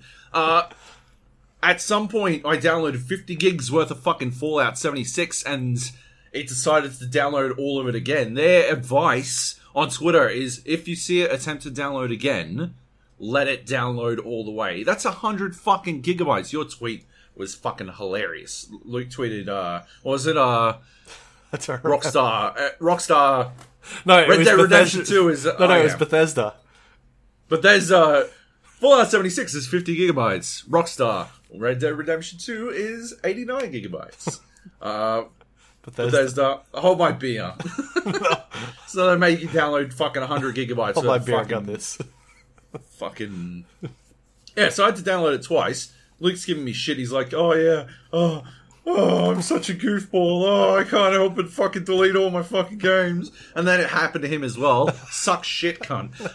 And then, like, it happened to everyone. It happened to everyone I know. It's fucking ridiculous. 100 games for that game, though. It looks like a fucking turd. It looks like every other one of their games. It doesn't look pretty. It looks decidedly ugly. It looks better than their other games. They've changed the lighting a lot. It's the textures that look like shit. When you're up close to the concrete or anything like that, it's like, oh, that looks a bit fucking crap. But you'll be out in the environment, it's like, oh yeah, the foliage looks pretty and all that sort of stuff. Like, things start to blend in. It looks fine to a distance, and then you look at the ground, you're like, what the fuck is that? Yeah. Yeah, that's true. But I think you're meeting them more than halfway there. Like, it generally looks like shit. You focus on stuff that is in front of you, not stuff that's fucking in the background. But maybe they just went to the point where everybody turns off all the graphics in multiplayer games anyway. We'll just fucking make it look like crap. Yeah. Everyone's going to be, chugging out their frames. But yeah, the whole 50 gig thing was... And just the way of them, like, explaining, alright, this is when the thing is going to go up. And then you'd launch the launcher, and it was like, the countdown was wrong. And I think, I have an inkling that fucking problem was because of that. Someone, their thing was like, oh, we set it to the wrong time, or something like that. And eventually, I think that's what caused the issue. Is that something's happened, and then, like, it's like, check that the date is different. I don't know, and it's just fucked it up. So, like, everybody had to download this fucking 50 gigs again. And they're on Twitter being like, hey, if you launch the client, don't touch anything. Yeah, don't click anything. Yeah. It didn't matter. You launch it, and it just fucking did it. It was like deleted. Just wait for it, It was like deleted. We'll start again. Yeah. And so, yesterday... What a mess. The beta was 4 hours, and I didn't get to play it at all because I was literally downloading for that 4 hours. I'm on a 100 megabit connection. It was going at 10 meg until 10. I think it started at 10 a.m. here. Yeah. And then at 10 o'clock, when everybody tried to fucking log in and all their shit got deleted, that's when the game was like, everybody's going to be downloading this now. So it dropped to about 5 meg a second, and then at one stage it was going at about 1 meg. And so it literally took me like the whole 4 hours to download. I got in at about 10:30, because at 9 o'clock I jumped on and opened up the launcher. I'm like, I'm going to make sure this is all ready to rock so I can play as soon as it launches. And then it deletes all my shit and starts over. I'm like, I see. So luckily I got in early enough to actually get full use of my fucking internet before every other motherfucker was attempting to download it. But it didn't matter because I couldn't play with anyone else anyway. Yeah, because the friend system doesn't work. Bethesda's launcher doesn't have a fucking friend system in it. So it boggles the mind as to why the fuck they'd force you to use a fucking launching system that doesn't have any friends in it when it's a fucking social, like socially fucking focused game. But yeah, don't worry about it, just go for it. Anyway, so I finally get into the game. I'm playing on my own and like parallel to Gerald, who's playing at the same time. I knock my way through the vault quick as I can because I'm like, who gives a fuck? First time I create a character, game hard crashes, wipes all my progress. Second time I create a character, game hard crashes, wipes all my progress. Third time, it worked. So pretty good. Yeah, made my ID, took a photo of my crotch, which was probably the most amusement I've had from that entire game. And then yeah, rolled out the vault. It seems a lot like Fallout without any of the charm. Like, I don't know what I'm doing apart from wandering from place to place. Imagine if Fallout was entirely fetch quests. That's what it feels like to me. And not terribly interesting fetch quests. Right. Fetch quests, fetch quests also, all your weapons break a lot faster. I didn't have any weapons break. I've had like 2 now break. What level are you? Level 5.5. I played about an hour. Yeah, okay. Maybe not shooting as many things as me. I'm shooting everything. Or maybe I just have garbage weapons. Yeah, maybe. I don't know. I've got a lot of weapons, so it doesn't really matter. Yeah, there's like crafting stations around, and you can either repair them at that or just build new weapons. But I had fuckloads of weapons. Like, I was worried about the ammo situation because I was punching things at the start. And yeah, then didn't have any ammo. One stage, I killed a. It was pretty close to, like, it was where I was supposed to go. The marker was like, "Hey, go here," and there was a boss or something. He had a crown in his head, right. And so I punched him to death, and he dropped like 6 guns, and I was like, "Fuck yeah!" Cool. And like 150 bullets. And then off I went.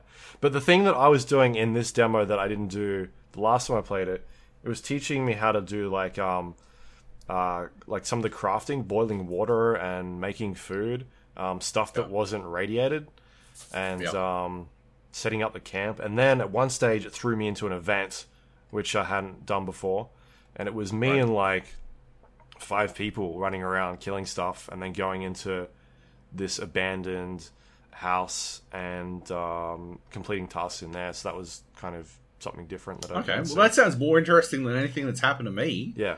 Wait, how has this shit missed me? Maybe it's RNG or something? I don't know. I stopped doing the quests because I'm like, I don't give a fuck about any of this. Maybe I have to continue doing that. Did you do the crafting, boiling water? Yeah, I got to there and then I stopped. Yeah. I'm like, I'm not wandering down this road to fucking find some chick I don't give a fuck about. She's clearly dead. The one at the river? I think it was one at the river. Yeah, because I found her, and then it was like, to test the water and boil it.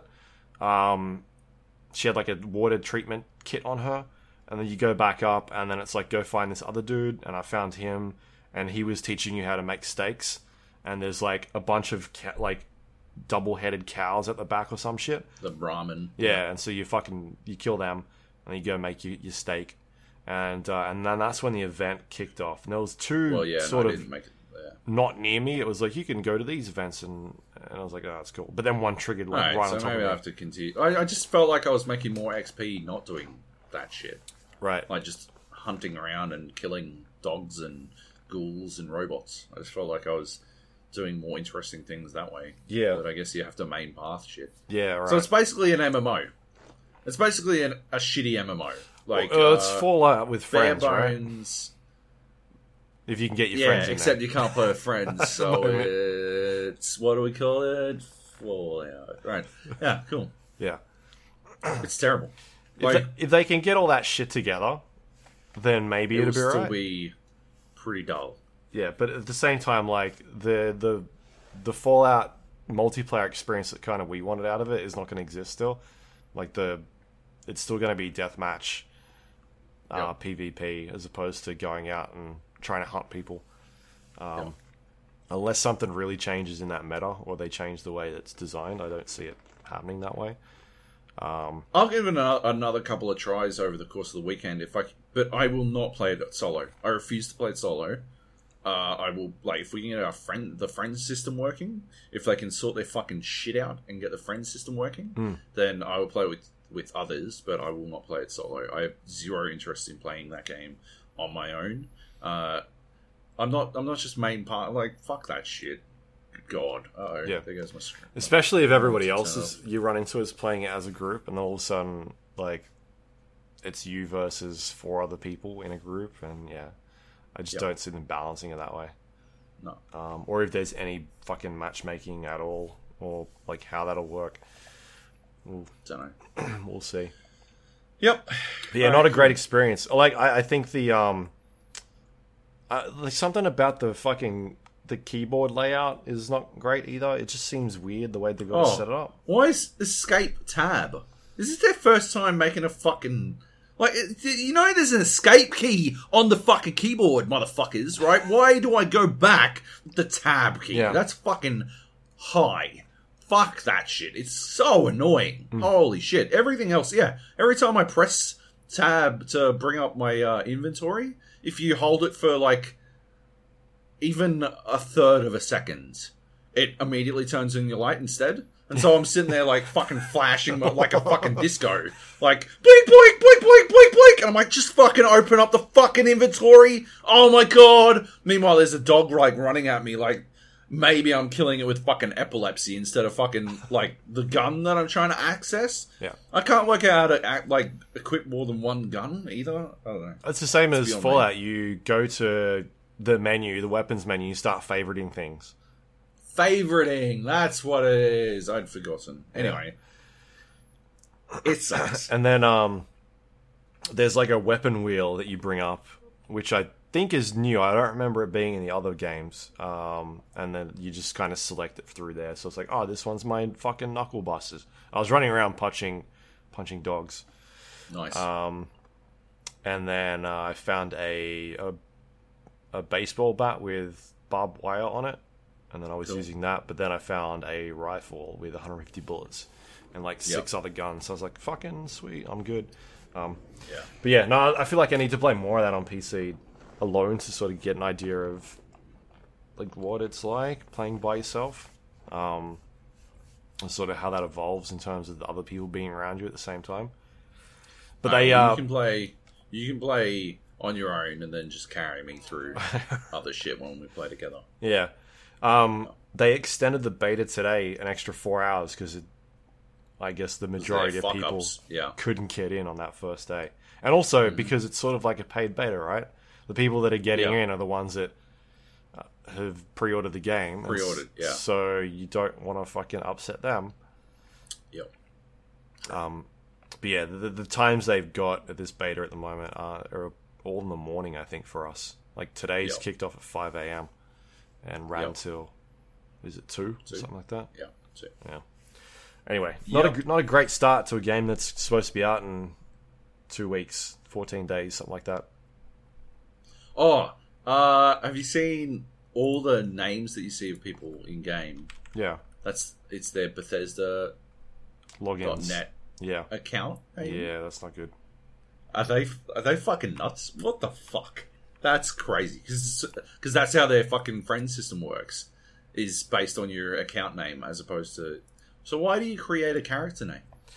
What's the point of that? I don't know. The other issue with that is like people now trying to log into your account, right? Yeah, exactly. They can they just have to fucking guess a fucking password now. Yeah. And what I'm going to get emails constantly because there's some bot just stealing people's names. There's no like 2-factor authentication either. So yeah, it's asking for trouble. I cannot believe they did this. Yeah. Holy shit.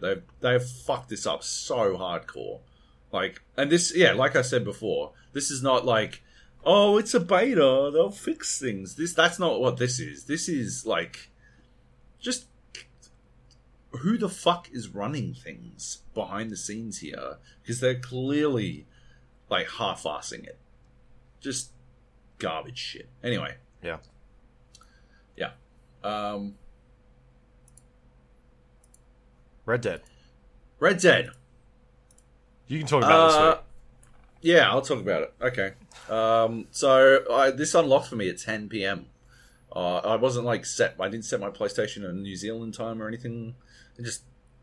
I was just like sitting there at my PlayStation, and it ticks over to 10 p.m. I'm like, fuck it, let's see if it works.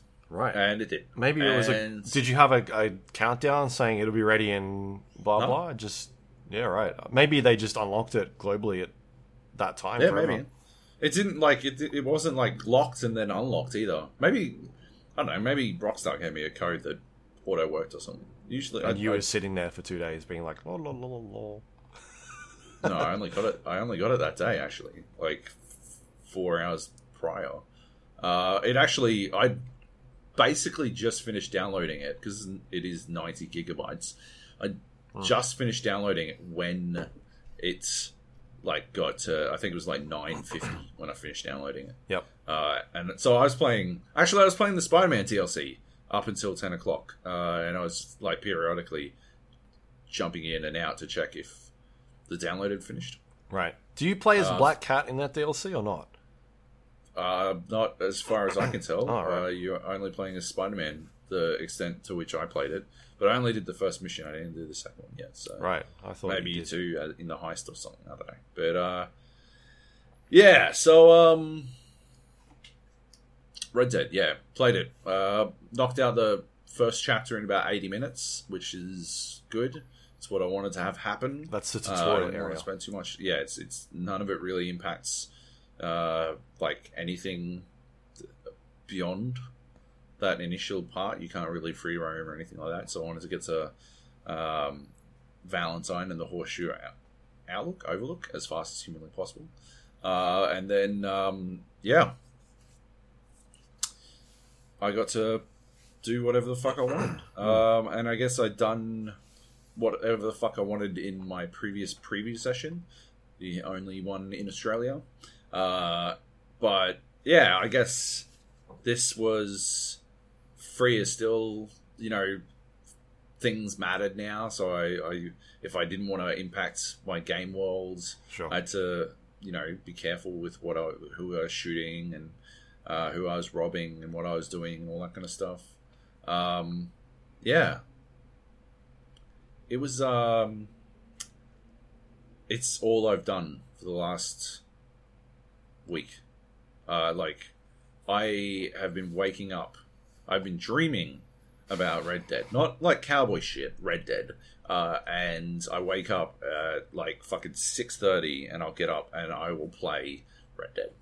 Because, I still got to do work during the day.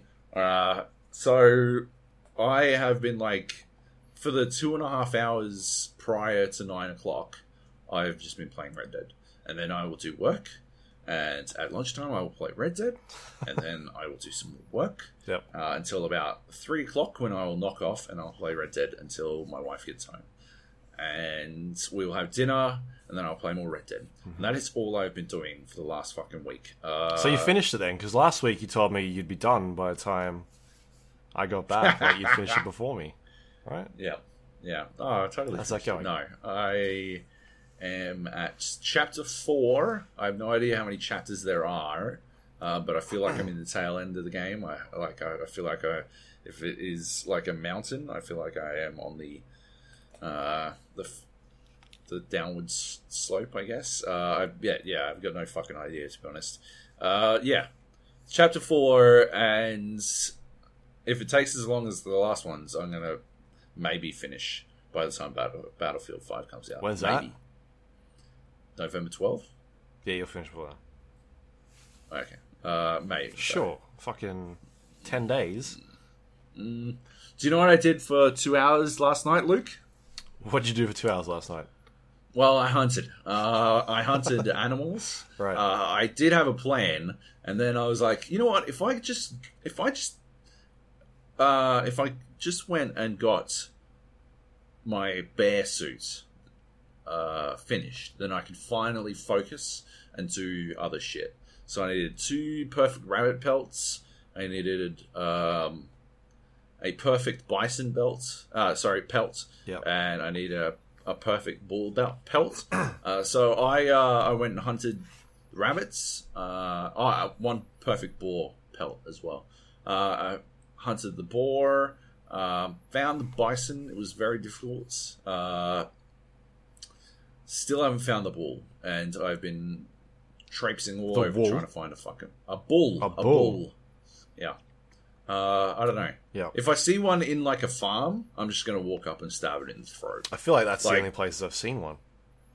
I'm pretty sure I've seen one in a similar place. I just cannot remember where. I've seen lots of cows. I got a fuck ton of perfect cow pelts.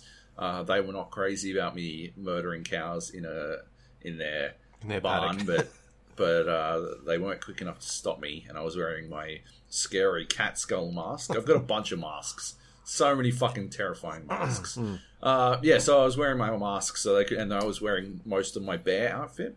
And so this game is fucking ridiculous, man. Like, the shit that it does is fucking ridiculous. If I'd been wearing my regular clothes and not wearing a mask, they would have been like, that's Arthur Morgan. He's up to no good. He's the one who's stabbing all our cows and like peeling their skin off while we stand there like yelling at the sheriff to stop him.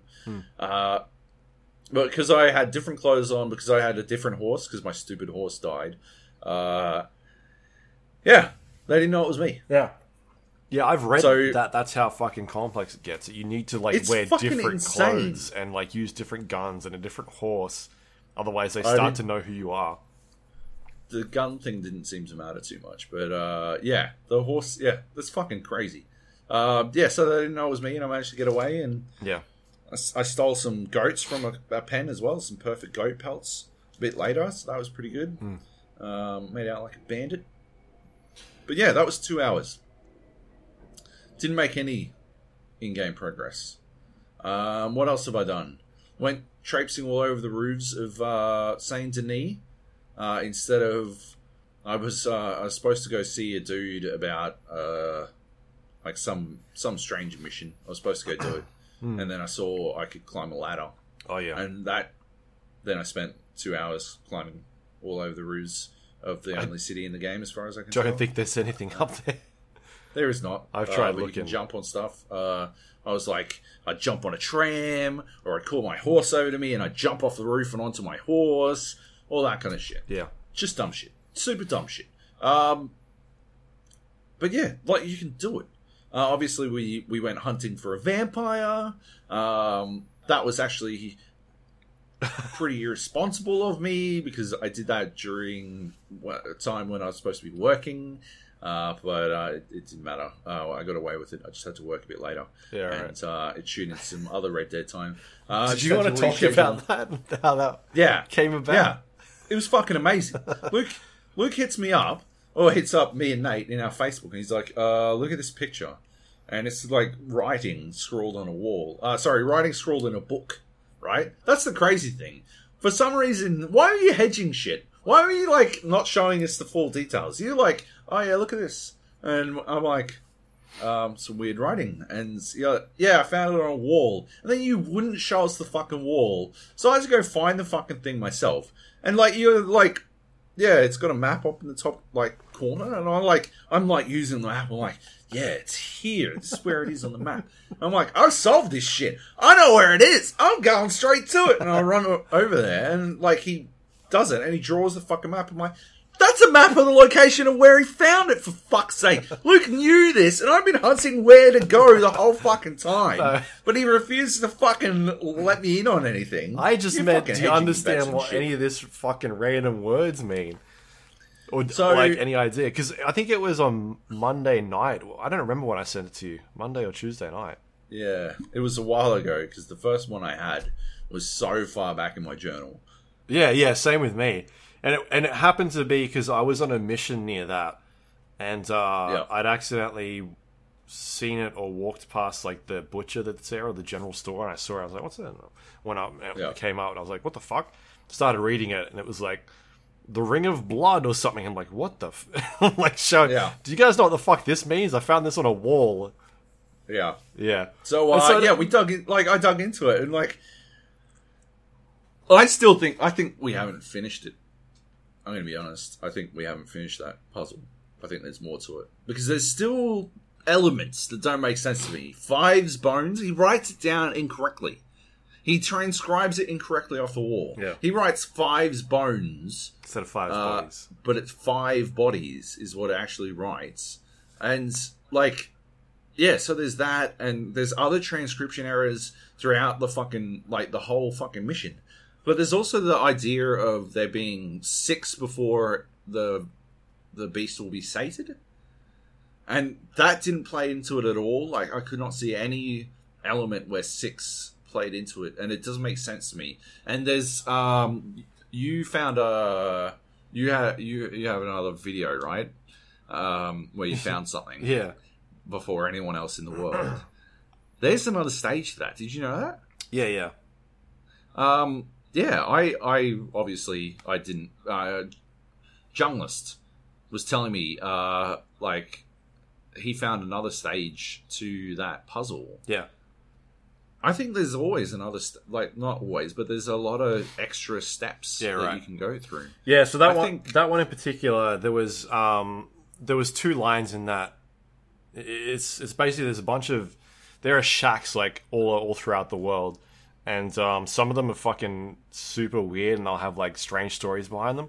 And this one in particular had this note in there, and there were 2 lines in there that really stood out to me. The first line, which talked about like a time of day, and at the half moon after 2. Yeah, and then it started dribbling on about all this bullshit. And anyway, I ended up solving that one. And further down below, it talks about a place, and I'd not discovered it. I know because it's on the west side of the map, and at that stage of the game, like 60, 80 hours in, most of the stuff you do, majority of it is on the east side. You go to Strawberry a bit early on, but you don't venture up into that area. So I hadn't found that, but because I'd actually looked it up, like on the map, and I was like, I'm pretty sure this is going to be a place, because there were a couple of mounts already on there, but I hadn't gone to that bit yet. And once I got back and started exploring a bit more, I'd found it and went up there, and there's some shit up there that you can find. So yeah, I think there might be a second part to the one we did. Yeah. But anyway, nevertheless, so we went like. You had to find these 5 markings on the wall, and it wound up drawing a map. Luke found all the markings. Luke did all the heavy lifting. I was sitting there, like, deciphering these riddles that didn't really wind up playing into it, which is why I'm certain that, like, there must be something more. Yeah. Because they are written as riddles. Yeah, right. So do you know how I found that second one? I think I told you. I was so the first one you found on like the Monday or Tuesday. It was just some random shit. I'm like, what the fuck is this? And then the second one, I got a stagecoach from the east side of the map. I think I was in Blackwater, and I got it back down to Saint Denis, and I was sort of just going around all the shops and buying the stuff that they've got, because they'll be local. Like, you go to this place, it's like they got local garb or like a local clothing, and the stagecoach dropped me off in this corner, and the gun shop was up here, and I was like, I'll just fucking run. There's no point getting my horse in there. And so I run down the alleyway, and I get to the corner of another one, and I see something flash up on my screen. I'm like, what the fuck is that? And then I turn around, and there was like another one of those notes. I'm like, holy shit, this is the second one. This is like a thing. And so I sent you guys that message. I'm like, there's got to be more around here. And that's when I found the third one, like super close to the one we just found. And it was literally in like the same area. And I was like, there's a third one now. And I was like, this is definitely going somewhere. Like, because it was saving each time the game was saving progress, auto saving. So I knew it was doing something. because it wouldn't make any sense. It was just updating the journal and being like, oh, whatever. Yeah, and eventually it just led to me literally fucking running around each block looking for these inscriptions on the wall, like covering all of the corners. So from here, I found the two. I started going south. Like, I went in the complete opposite direction of where I was supposed to be going. I think I searched every single block in that in Saint Denis. It took me fucking ages, and I eventually found all of them. And at one stage, I messaged you. I'm like, you have to come help because I don't know where this. Like, there's got to be more. I'm like, because it's done something, and I don't know what the fuck is going on. I think it. Yeah. So was it a bug or something? I don't know. I can't remember if it was a bug or if I found it and then fucked it up. No, you can't have found it. Yeah, I think it fucked up. You can't have found it. Yeah, because there's no way. That map that it drew a map that has no correlation to any fucking set of buildings in the game. Yeah. Which is really weird to me. Like, there's a lot of weird shit. Like, there doesn't seem like there'd be a reason for them to have an asset in the game. Right? That's what's throwing me. Why would that asset exist in the game when it doesn't actually relate to anything in the game? Yeah. I just think he's just a shit drawer. That's just what I put it down to. He just can't draw for shit. He is a shit transcriber. Yeah. But yeah, so yeah, we follow that one, and yeah, I joined the hunt at this point. You found the fifth one. We both had the same map. We were coordinating. We were sitting on Discord. I was on my phone on Discord, so I could sit on the fucking PlayStation at the same time. Yeah. It draws this map on, like, the church, and I'm like, it's at the church, and I'm, like, fucking bashing the door in the church. There's like a crypt on each side. There's gravestones. There's, like, a dude standing near some of the walls. At one stage, I get to the church, and there's, like, a stranger mission happening. I'm like, this is fucking it. Like, it's going. Like, some dude's getting robbed, and he's got a lady with him. She's, like, he's the vampire. And like, I murder the dude that's trying to rob them. And then they're like, oh, thank you very much. And then they start walking off together. And I'm fucking following them. Because, like, the lady's out in front. And the guy is behind them. And they're just walking along. I'm like, oh, she's gonna cop it. Like, she'll be taken down some alley. And he'll turn into a vampire or something. No. Eventually, like, 2 minutes goes past. And they start fucking sprinting. I'm like, they're running away from me. What's going on? And, yeah, they just left. I was like, this is not right. This doesn't seem like it's it. I don't know what's going on. And I'm is that happening to you?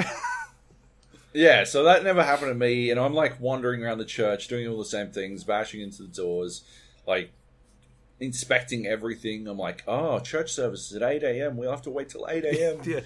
So I'm, like, waiting till 8 a.m. I'm like, there's a dude coming. He's here. He's here to the door. And then he gets in, I'm bashing on the door. And he's like, trespassing, witness found or whatever. And so he goes and calls the cops because I'm, like, trying to break into this fucking church. So that wasn't it. Yeah, so I'm like, okay. It, like, the night, like, a full day had passed at this point, sitting here at this church. Nothing's happened. I'm like, I don't know. There's got to be something else. So I re-investigated the map, and I noticed that the only part that was actually center to the pentagram, the half-assed pentagram, was the street. And so I'm like, let's go investigate the street itself. And yeah, I was looking at everything I could, and on the mini-map I saw an X, which indicates a dead body. Yeah. And someone you can loot, basically. I'm like, fuck! I didn't kill anyone. I go over, and that's it. The cutscene. We found the vampire. Luke did all the hard work, and I got to fucking experience. I got to find it. Yeah, which was pretty good. But yeah, it was awesome. Like, it's just that is, to me, the beauty of this game is that level, that insane amount of detail for things that people will never see. Yeah, for things so many people will never ever see. Like, double tap L1 to put away a gun, and it'll do, like, fucking gun tricks. Yeah. Nobody's going to see that. I did it by accident. That's how I found it, is by doing it by accident. Like, but they had it in there. They have it in there. for you to do that kind of shit, or like all the food stuff, like, you know, eating different kinds of foods, the different levels of drunk you can get, like all this kind of stuff that has no tangible impact on the game experience itself, except to further drag you in and like keep you in the game and keep you wondering what crazy thing you're going to see next. It's staggering, you know, the way I was wandering, like riding, trying to find bison yesterday, because there is a mission early on where you hunt bison. I just couldn't, like, I knew it was in the heartlands somewhere. I just couldn't remember exactly where the fuck it was. So I'm, like, combing these fucking heartlands trying to find these giant cows. And, like, I ride past, like, a herd of horses. And, like, one of them's on the, like, lying on the ground. And, like, I pop out my binoculars to see what's going on. I'm like, oh, is it, like, did it die or something? But no, it's just, like, rolling around on the ground, scratching its own back and shit. Like, it's acting like a horse, independent of me doing anything. Like, they made it be more horse-like and stuff like that. Or, like, I came across a pack of wolves that had killed a boar, and, like, they literally just killed the boar, and instead of, like, there was a bunch of boars there, instead of chasing down the other boars, they all stopped and went and ate that one, like, they went fed on that one boar until I shot them with my shotgun because they apparently want to eat me as well. Like, yeah, this attention to detail, but it's not like general detail. These are details that nobody would generally care about. If the horses didn't act like horses, I don't think it would matter. If they all just sort of stood and walked around like horses, that'd be fine with me. But rolling around to scratch themselves, or two bucks having a fucking head smash and getting their, like, antlers tangled together, like stuff like that, or like being able to shoot fish in the water with your gun, or with a bow, or with a throwing axe, or with a fucking dynamite. Like, the fact that you can kill, they're things. It's not like they exist at all times. This stuff happens at all times, and like it's a world for you to exist in, and I am staggered by it. Like, the way you can burn a house down. Or like people will remember interacting with you. Oh yeah. Or have you seen the guys that get bitten by the snake?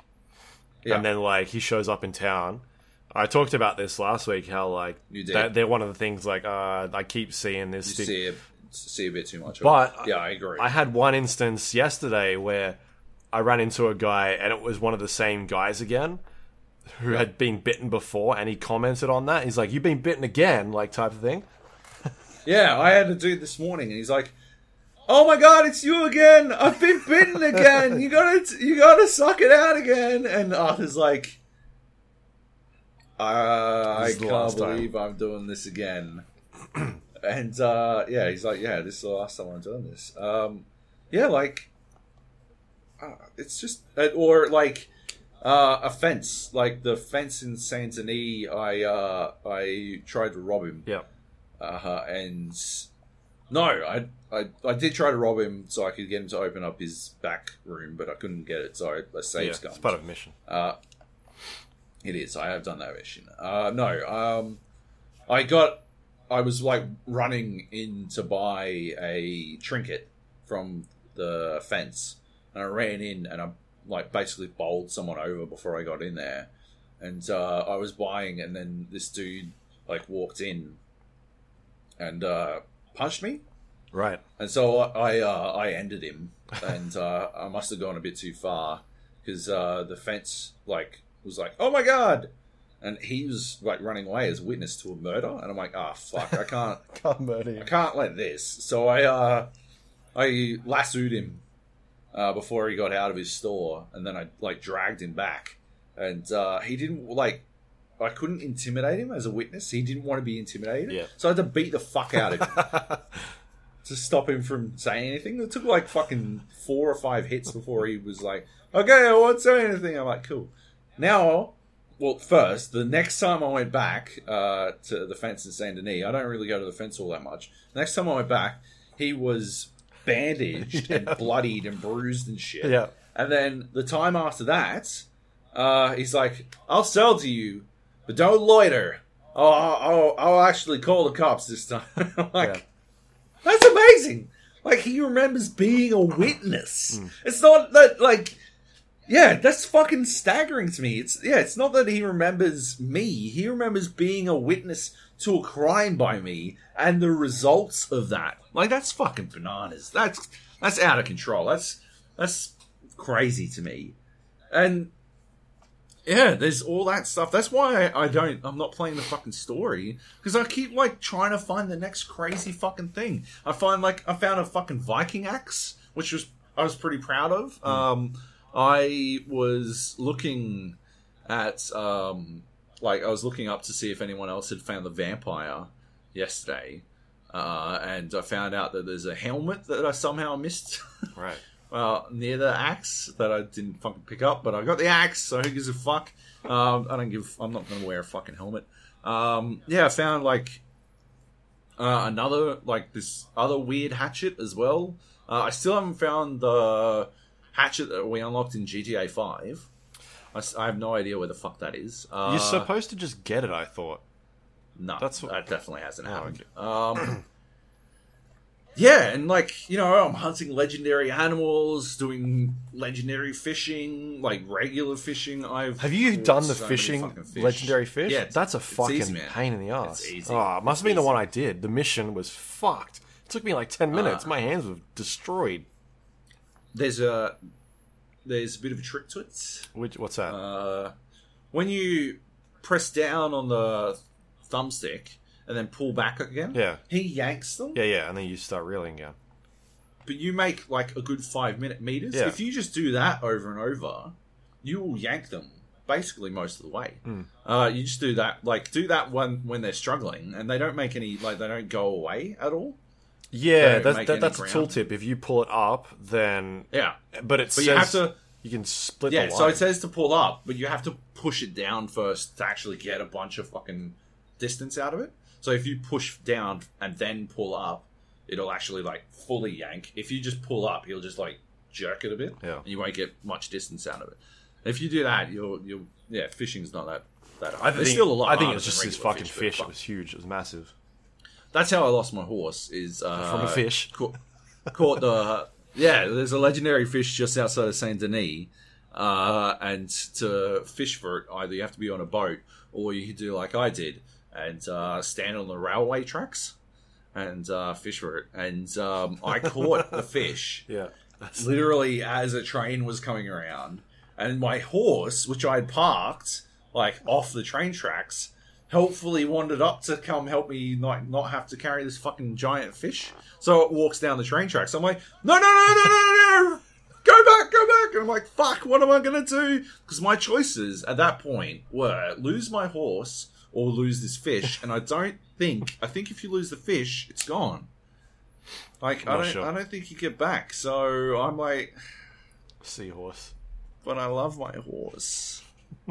So I what I was trying to do was put the fish on the horse and then get on the horse and then ride away. But sadly, did not manage. Otherwise, if the horse hadn't been on the tracks, I would have just jumped off the fucking tracks into the water with the fish and seen what happened. Right. But yeah, so I lost Diana, my favourite horse. I'm now. Are you naming your horses after superheroes? No. My wife is naming my horses after superheroes. Although Daryl, I think Daryl is either named after Daryl Strawberry, the baseball player, or after Daryl from The Office. Right. But neither is a particularly great choice because he is a extremely black horse, and it feels like she went somewhere pretty racist when she was naming Daryl. Right. He's a great horse though. He's fucking amazing. He's better than Diana was. He shreds, eh? Yeah, he's super fast, so I'm very proud of Daryl. I'm not full bonded yet, but I'm getting up there. Yeah, the fucking horse bonding, and like every time you do it, he's like, you're a good boy," and he's like really nice to the horse, and you feed it shit, and like you get attached. I get attached because he's attached. He seems super attached to the horse and shit.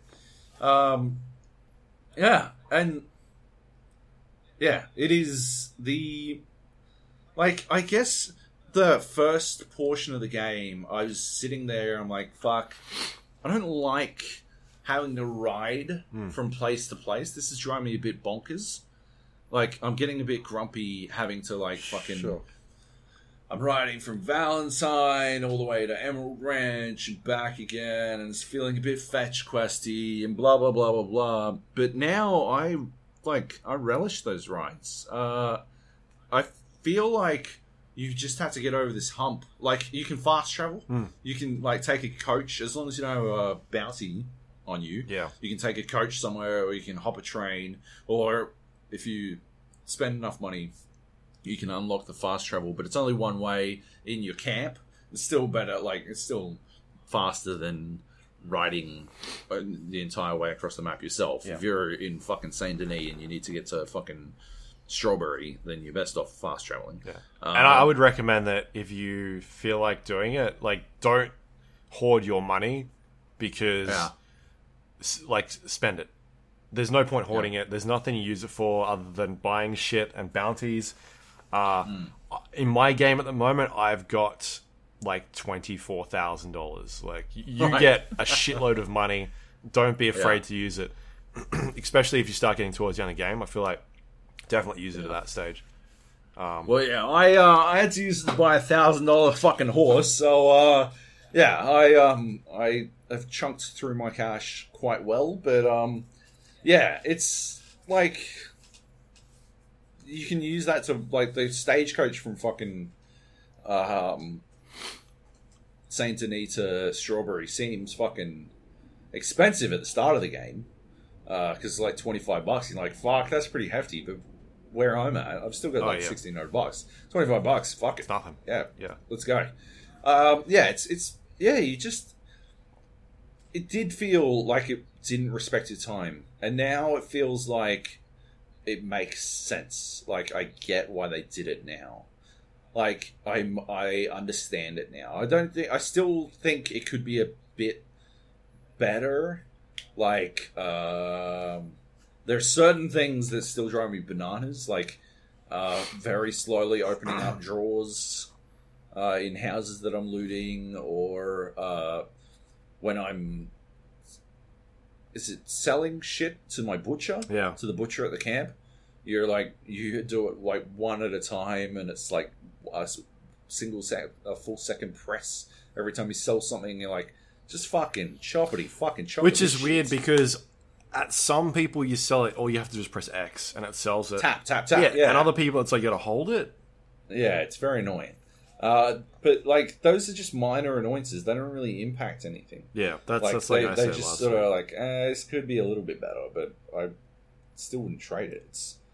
It's such a fucking amazing spectacle of a game. There's always something new to see and do, and you're always like you're creating your own goals constantly. It captures that perfect fucking balance between like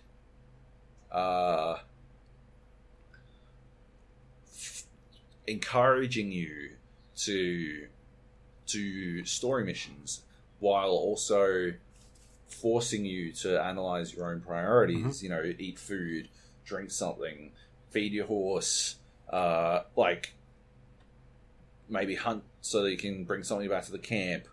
Then you got to do a mission, like loot those dead bodies. Now you got ambushed. Here's a Ku Klux Klan fucking rally. Now you got to go murder all of them, obviously, and dump them in a fire. Like you just like that cascading thing that I always talk about. That one thing that I love about video games when they give you the freedom to decide what you want to do, how you want to do it, and then they empower you to go and do it. Sure. The story is amazing as well. The characters are fantastic. Arthur Morgan's a fucking dude. He's the best. Dutch is... There's something weird going on with Dutch at my point in the story. I won't talk too much about the story, but I am enthralled with how they're telling this story and with how Dutch, to me, seems like this... he seems like a better cult leader than fucking Far Cry 5's cult. Yeah. Like, I could see people following Dutch van der Linde. He is charismatic, and he is, he has this strength of conviction about him. Whereas in Far Cry 5, it sort of felt like pantomime, like he was saying the right words, but he was just going through the motions of being Dutch believes everything he says, or if he doesn't, he's a damn good actor. Yeah. Pretending he does. Well, that's why I said it last week, right? Is I think that, like, aside from Arthur and John, like, his performance is really fucking good, because it makes you believe that this dude is a leader and he knows what. And like the arc that it builds up of like going from nothing to everything, and then whatever happens from there. It's really a cool way to tell it. Like, ultimately, we know where he ends up in like Red Dead, right? Because this is obviously a prequel, but seeing that, like, where these characters came from, not only that, but like starting off with this fucking gang who is 20, 25 people deep, and then interacting with these people and watching people like get killed or turn on you and things like that. It's just really interesting, because you were talking about like the Lenny mission, and how that works, and just like sort of how those relationships sort of pan out throughout the story. The Lenny mission, for anyone who hasn't played the game, is quite early on. Yeah. But you go to a bar with Lenny, and you guys get drunk. That's the mission. Spectacular. It is such a Rockstar mission. Yeah, it is. But it's executed perfectly. It is a brilliant mission. I loved it. That mission, and like you see the relationships. I spent so much time wandering around the camp talking to people, not because it doesn't tick. It doesn't, as far as I can tell, it doesn't tick over and make your relationship with the camp stronger or improve morale. There's no like tangible benefit, but I want to know how these people are going, because you learn more about the world every time you talk to them, and you learn more about other people in the camp every time you talk about them. Yeah. I spent like fucking ages terrified for what's her name, Molly O'Shea or something. So she came up to talk to me about something, and she got interrupted, and we had to go do some other mission. And I was like, I didn't see her for a while after that. I'm like, I think she's been murdered. Like, I'm terrified that she's been killed, and she doesn't, it doesn't seem like she deserves that. Like other characters as well, like Mary Linton, is it? Like your old flame, and like there's all kinds of stuff, all relationship building going on there, and then you go and you dig a bit further, and you can read Arthur's journal, and the shit he writes is depressing. It's like, this is a dude who is given up hope. He's like, I am a killer. Like, he says it actually a bunch of times. He'll talk to the people in the camp, and they'll be like, what's on your mind, Arthur? And he'll be like, I don't know what's wrong with me. I go on killing sprees. I kill innocent people. I just do it. I don't know why I do it. He talks about it a lot. Like, he is a man who has recognized that his place in the world is done for. The day of the outlaw is over, and Arthur recognizes it, and he seems convinced that he can't fit into a world where he is an outlaw, and that's all he is, and he doesn't think he has an option, and he says that a lot in his journal. And I think it's it's really well written, and it's like you said, fucking spectacularly acted, and it just, there's this melancholy that contrasts with everything it sort of reminds me of like those times when like you are able to turn shit around for yourself by distracting yourself. You know, like you're keeping shit 100 because you managed to have enough distractions to stay there, and then when the distractions go away and it's just you, like you are just super low. Like that's not how I feel all the time, by the way, anyone who's concerned. But like, yeah, it does happen, you know, like, and that's Arthur's place in this world, is one of like confusion. He doesn't know how he exists moving forward, and he's scared for his family, and like the gang is his family, and yeah, all that kind of stuff. I think it's fucking brilliant. Right. I've seen some complaints about it on Twitter. I think I was raging at you on Facebook, but I've seen some complaints, people being like, oh, you know, Rockstar always do this, you know, this, oh, it's so sad to be a man stuff. But that's so fucking dismissive. That's so fucking, like, fuck that shit. I didn't write that. Like, oh, yeah, no, you were complaining. No. Yeah, sorry. I was complaining about other people saying this. Sure. Like, yeah, it's so fucking dismissive. The way people, I think they've created a character who represents that concept really fucking well. And, like, anyone writing it off because it's a Rockstar game, because it's a GTA game, or whatever the fuck, I think they fucked. Like, they're poisonous. They're toxic to games. That is an attitude that will hold us back for the rest of eternity. If the only games that are allowed to have, like, attempt some sort of fucking deeper meaning are anything not AAA, then we will never get to a point where games are recognized universally by everyone. What we need are people who, you know, we need the rock stars to, and, you know, fucking Assassin's Creed, you know, making it universal, who everyone can fuck in Odyssey, right? Like, that sort of shit is what we need. Nobody complained about it in Odyssey. Why would you complain about taking on the, you know, depression in a fucking Rockstar game? Why would that be a fucking bad thing? That's insane to me. Actually, speaking of complaints, another thing, my brother hit me up and he's like, I think I hate Red Dead. I'm like, what the fuck is wrong with you? Don't talk to me anymore. And he's like, no, seriously, I can't do anything in this game without, like, getting a fucking bounty on my head. I'm like, what the fuck are you talking about? What are you talking about? How, like, the only time I get a bounty on my head is generally when I accidentally shoot someone in the brain in the middle of town. That's the only time I get a bounty on my head.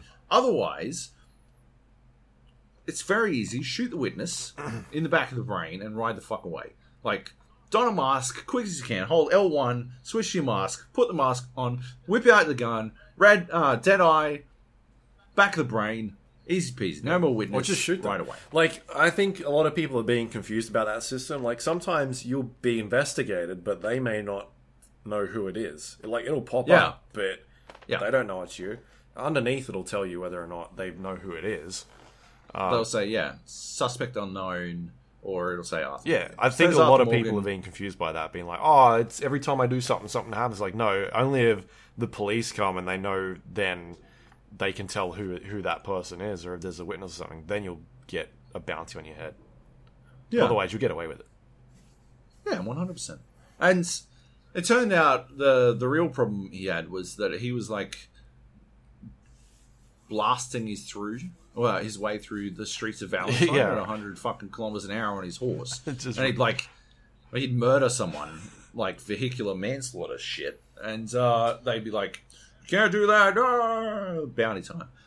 And he's like, yeah, but that's how you play GTA. I'm like, but it's not GTA. Just fucking stop playing like GTA. It's pretty easy. Like, you can get this. Just play the game like everything has weight. There's a patience that you need in this game, but it pays off immensely. I don't know. We're definitely doing a spoiler cast. There's so much I want to talk about. Yeah. And so much. Well, you haven't finished yet, so Yeah, exactly. Just wait. So, You're not there yet. I already feel like it's already definitely one of the best games I've ever played. I am enamored with all the shit you can do. I'm constantly hitting save. I'm pretty sure like my PlayStation hard drive is half full just due to me saving stupid fucking shit I've done in the game. Yeah. Because I'm like, oh my god, you can do this! Save. I've gone through my lists. I think I'm up to this third row. Yeah. Like that's how many saves I've used. Like you can only there's like one screen, and I had to start from the bottom again and work my way up, which has been difficult. And like yeah, I don't know. It's just it's an amazing game. Yeah, I think it's very hard to believe the hype anymore. Sure. But this one, the hype is real. It is such a staggering achievement. Like, I cannot believe how much has gone into this game. Yeah. Actually, one of the things I wanted to talk about was I saw a couple of reviews that were talking about the 100 hours that people were putting in to make this game. Sure. I don't think any review should mention that. Yeah. I don't think any review should talk about that at all, because it's the reverse of those. You know, sometimes we get a review copy of a game and it'll come with a letter. Sure. And I'll say such and such amount of people, 215 people worked for this many man hours, away from their families. This is their blood, sweat, and tears. We really hope you enjoy it. And it's designed to tug at your heartstrings. It's designed to create a connection. Sentimental, emotional from David bond Cage or something like that. Yeah. I think that was the last one we got, right? Like from I think David it was, Cage, yeah. I find that shit to be unbelievably manipulative, and it's garbage. Well, I don't use it. I don't take any of that into account. I don't punish a game for doing it, but I specifically do not take it into account. I specifically, like, what is it like in the courtroom when something's like there's an objection and like instructing the jury to ignore that last evidence. Ignore that evidence. The same goes for finding out that they're working 100-hour weeks. Like, apart from the fact that there was an outpouring of Rockstar employees confirming and denying, I think nobody said that they did a 100-hour week, though. But there were people saying, we're doing 80+ hour weeks for a while there. I think especially in QA, there were people doing a lot of hours. Like, I don't. 100%, I don't think people should be overworked. But I don't think it should be taken into account when you're reviewing a game, because for the exact same reasons that you shouldn't take into account the idea that 100, like 200 people worked on this for however many hours, and suddenly you should find some sentiment in that. Yeah, or like how much money was put in the budget to. Yeah, I don't care how much fucking money this thing cost. I care about the final product. As a human and as a person who works for a living and doesn't want to be exploited and doesn't want other people to be exploited, 100%. I do think the 100-hour thing has an impact, but as a critic, I think it is irresponsible to take it into account. I just wanted to say that. Yeah, no, I agree. Yeah, I think it's pretty cool that like the things we talked about I think the majority of people will that play the game will end up doing the main missions and then like all the stranger stuff and those bits and pieces in between. But then like the stuff where we talked about the vampire thing, I think that's okay territory to talk about, like the weird, because there is just so much of that riddled through it that there's going to be 2% of players, 1% of like 99% of players aren't going to see that, and they're not going to know it existed. They're like, what, this game was out for a week, and you and I are like the fucking first people to see that in the world that have played it. And the only reason we did that is because we fucking stumbled across something. Exactly. Like and there's so many other things out there like that. I've come across so much weird shit in that game where I've looked at it and be like, I have no idea. I don't know what that means. I've gotten fucking messages, like DMs off of people, because apparently I'm like the fucking Red Dead Sherlock Holmes now, being like, hey, do you know what this symbol on this tree means? And I'm like, I don't know, man. Or like someone last night sent me a message, like a piece of paper with writing on it, being like, do you have any idea what this thing means? Send it to me! So now I'm like, this guy solves riddles, he can fix everything. Fuck yeah, we should be a riddle solving team. We should do it. Let's go. Yeah, but I think that stuff is really cool. That there's so much deep stuff in there. I talked about it last week, like the stories about ghosts, hearing ghost stories around the camp, and being like, I'm fucking convinced there are ghosts in this game, because otherwise, because I've heard about the stories about you walk around the town, the vampire thing, you would hear that in there, or the I think I heard about a wolf man. Yeah, stuff like that, like werewolves. Not a werewolf. I only heard about a wolf man. But I wonder if that's pretty sure that's your naked guy. Is that the naked guy? That's what I figured. Right. I figured it'd be naked guy. Maybe there is a wolf man. I don't know. And like the fucking story about the you help a stranger, and she's talking about how in town there's like a lady in the window. I'm listening. And and so basically it's like there is probably stuff that is happening in this town that's a bit creepy, and so I end up spending like an hour looking for this fucking creepy girl on a window, which, you know, ultimately that stuff is really cool, and that's why I ended up spending an hour or no, I spent like 4 or 5 hours looking for this fucking vampire yesterday. But the fact that like the majority of people are never going to see any of this stuff, I think it's really cool, and there's like this whole community built around finding all this weird shit that's in the game now. I think that's really fun. They're like, I was just exploring yesterday, just going around to areas that I've previously not been to. I'm back. And just kind of finding out, like, all right, what is up here? What have we got? Finding a weird fucking house with like grass on its roof and weird symbols on there. And I think it was called like Mysterious House or something like that. It's like, all right, well, is this where we're going now? And just seeing like weird symbols around the place, and eventually I'm sure that's gonna lead to something. But we're a week in, and who fucking knows where all that stuff goes. So I'm sure there's tons of stuff to find out. Yeah, absolutely.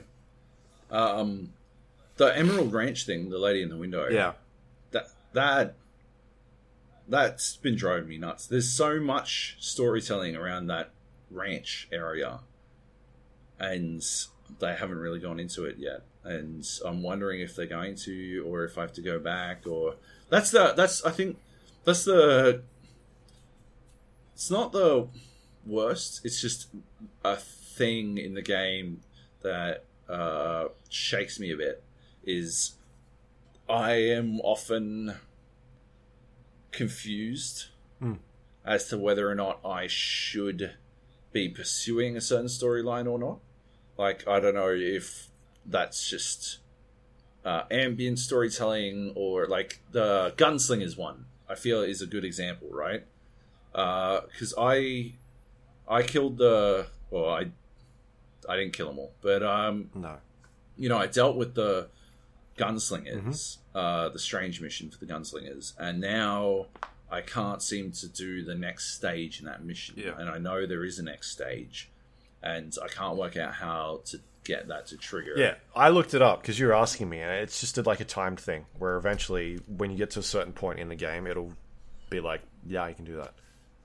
Right. I feel like I haven't seen a lot of that in that game. Like, yeah. I mean, there are like, moments where the fact that it exists, I guess, is throwing me a little. You know, I wonder if there are other things that I'm. Yeah. I think too early because you probably went and did them all, right? Whereas the way I did it was when I was near an area, I'd be like, "Oh, I'm going to go do that now," and then sort of venture out. Okay. But yeah, like I get it. People play it that way and just go and explore. But yeah, my only criticism now that I've like from the last week that I've now finished the review and all that sort of stuff is that have you been down towards Blackwater yet? Yeah. Only for that one mission. So there is quite a lot of area in that place. And there's, at the moment, there's just not a lot to do there. And I'm not sure why that is. and it's got me really confused. And I don't know if this is a Red Dead Online thing, or if they've got like some DLC planned where there will be stuff happening down there. But there is a lot of area on that map where just nothing happens, and I just don't get it yet. Okay. It's strange. Well, I'll have to wait and see, I guess. Yeah. I don't know. But yeah, the rest of the game feels like you spend most of it, at least I do, on that sort of main, sort of eastern end. You've got Strawberry. That part below Blackwater, that's all Red Dead Redemption 1, right? Sure. I spend most of my time in Red Dead Redemption 2. Yeah. Yeah. That's kind of... Yeah, that's why I said last week, don't look at the map, because I felt that was a bit spoilery. Oh, right. Yeah. Oh. I think everyone knows that by now. I am sort of wondering what animals there will be to kill down there. Yeah, I've been down there. There's new stuff. That seems like the only sort of stuff to do down in that area. I'm pretty sure there are a couple of legendaries down there, that I have to go get. Yeah, but yeah, I just don't get that. I just don't understand that area. Why it's there? There's got to be something that they haven't announced yet, or I'm fucking missing something. I don't know. It's really weird to me. Yeah, fair enough. Anyway, yeah, it's amazing. We're definitely doing a spoiler cast. Yeah, I will continue to attempt to finish it. Yeah, that's about it. Where are you at, Chapter 4? You just started Chapter 4? About halfway. Well, I don't know halfway, but I'm a fair chunk into Chapter 4. What's your percentage completion rate? No idea. You don't know? No, I don't look. I think I finished at like 86. Right. Around there. Yeah, okay. Total completion. Fair enough. I've been like churning through my challenges and stuff. Just trying to get those done. I don't really know why. I don't need anything that they unlock. But it's just a cool little aside, a cool little distraction. Like, see if I can shoot, what is it, like 5 birds off the back of a moving train. I thought that was going to be super easy. You just had to get one that went through the mountains because there's shit tons of birds up there. The real trick with that mission is all the people who get very upset with you shooting a gun on a train. So basically what you need to do is get rid of everybody on the train and then start the train off and just drive it around. Yeah, essentially. Yeah. I managed to finish it by standing on the roof of the train, and I dead-eyed five birds. Yeah. Because they just got mad every other time. But yeah, sick game. It's very good. 100% recommend it. It's made a fuckload of money. Yeah, it has. The biggest entertainment thing of all time or some shit. Yeah. Oh, that was in the news. Fair enough. I was going to say... Why don't we go straight to it? Yeah, I was going to say something else, but then I think I forgot. Yeah, I'm not sure. I'm sure we'll get to it at some stage. I can't remember what I was going to say. It was about Red Dead, but... All right. Nah, it's gone. Oh. Alright, so do some news. Excellent. Let's do it. Yeah, Red Dead Redemption 2 had the second biggest entertainment launch in history. It's only second to Grand Theft Auto 5. I got it. Get owned. Yeah. Get owned, Rockstar. Yeah. Take that. Yeah. I got an email. Congratulations, you played yourself. I got an email about all the things that it like beat or that it did. Yeah? And I can't find the email, so that's good. Yeah, I thought I would have had the email as well. I can't see it here. Oh, here it is. Biggest opening weekend in retail sell-through across all entertainment releases. Second biggest launch 3 days in retail sell-through across all entertainment releases. Biggest entertainment launch of 2018. Most pre-ordered full game ever on PlayStation Network. Biggest day one full game sales ever on PlayStation Network. Biggest first 3-day full game sales ever on PlayStation Network. Yep. Yeah. Also, it reviewed fucking really well. Yes, it did. When I was at PAX over the weekend, it was sitting at 98 on Metacritic. I think it's since then dropped to 97. So it must be very must be a very good game. Garbage. Sounds trash. Trash game. As far as I'm aware, it was the highest rated game ever. Right. It seemed like it was pretty fucking high. It's got 81 positive reviews on PlayStation 4, 1 average, which is a 7. Anyway, that guy's probably dead now. I think I read that review too. Yeah, it was an odd one. Bit garbage. I felt it. Well, I don't know. Just having reading through it, it felt like he hadn't played that much of it. He'd gotten bored, and because he complains a lot about clunkiness, the clunky movement and stuff like that, and that's a complaint that I've only noticed from people who I've only just played a bit, I don't know. Yeah, I mean it's got this weighted movement behind it, right? It's not like where you can spin yourself around 16 times and move really quickly. Arthur's got weight behind the way he moves. Yeah. Yeah. Oh, and yeah, I don't know. It's just it's a bit garbage. Seems a bit harsh. Yeah. Because I believe the same reviewer. I remember looking at it on OpenCritic. The same reviewer was far kinder to other games. So it just came across as clickbait. Hitting it. No, not clickbait. I think he just, sometimes you feel like it's such a monumental game that you have to take it a bit more seriously, but it doesn't. I think it winds up not, not naturally reflecting in the landscape of other reviews that you write. I don't think that he was attempting to yoink up a bunch of extra hits or anything. Because that's the good thing about OpenCritic is that you can look at all of a person's other reviews. Yeah. And so he gave Red Faction Guerrilla, the remastered edition, an 8 out of 10. And so if you look at his reviews, because Red Faction Guerrilla is an open world style game, if you look at his reviews compared to other reviews in the same genre, it doesn't make a lot of sense. Okay. But then if you look at his reviews, compared to everyone else's reviews, then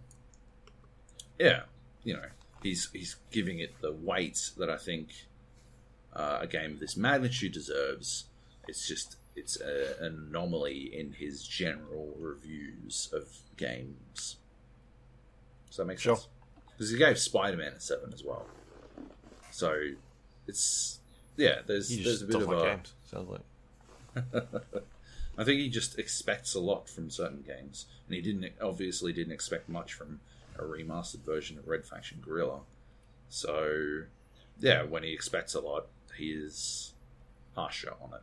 I just think it winds up being an imbalanced sort of review type thing. Sure. Yeah. All right. Anyway, made a lot of money. I'm sure there'll be more stuff out. November this month, Red Dead Online. So soon. Yes. I guess. Hopefully, I'll have finished the game by then. Should have. Fingers crossed. They could really just dick over somebody and release it when Battlefield comes out or something like that, right? They could just kill one of those games. Like, what else is there this year? Battlefield. It wouldn't kill Battlefield, but yeah. Why? Epic Games to open a studio in Australia. This is a strange announcement. Yeah, it is. All of our AAA studios are left, and now they're returning. Yeah, I guess. I mean, Epic have got a bunch of money, right? So why not? Yeah, Fortnite money. No idea what this entails yet. Don't know what they'll be doing here, whether or not they're just going to be focusing on maybe publishing, marketing. Well, I guess we see what happens, right? It's being run by Tony Reid, who is former CEO of the Game Developers Association of Australia. Yep. And that was announced at the Melbourne Games Week last week. So yeah, I'm sure we'll find out more information about that, but don't know where they'll open. Maybe Melbourne. Why would you do that though? Go to Sydney. Exactly. Makes sense. Probably Melbourne. Yeah. Our favourite CFO, EA's CFO, says during a conference call, I think this was him, across multiple studios we have new projects underway, including games from Respawn that are slated to launch by next holiday season. So that includes Star Wars Jedi Fallen Order. That's a fucking terrible name, by the way. It's so weird to write. It is, yes. And they're putting it up against their other game, Titanfall 3. This happens every fucking year. Respawn tries to make a game, and Titanfall is usually pretty good, and they send it off to die. Yeah. It's pretty. And weird. this year, they could I reckon Titanfall esports would be entertaining as fuck too, but it never gets the critical mass it needs to actually get a scene behind it. Yeah, because EA just shits on it every year that they release it. Yeah, they just send it out to die. It's dog ass shit. It's rough. Yeah, It's fucked. Anyway, I'm pretty sure this CFO said something else last week. Because I was talking to the GameSpot crew who reported on it. Right. Right. Yeah, anyway, that guy's an idiot. That was the single player games. No one wants to play them anymore. That was that guy.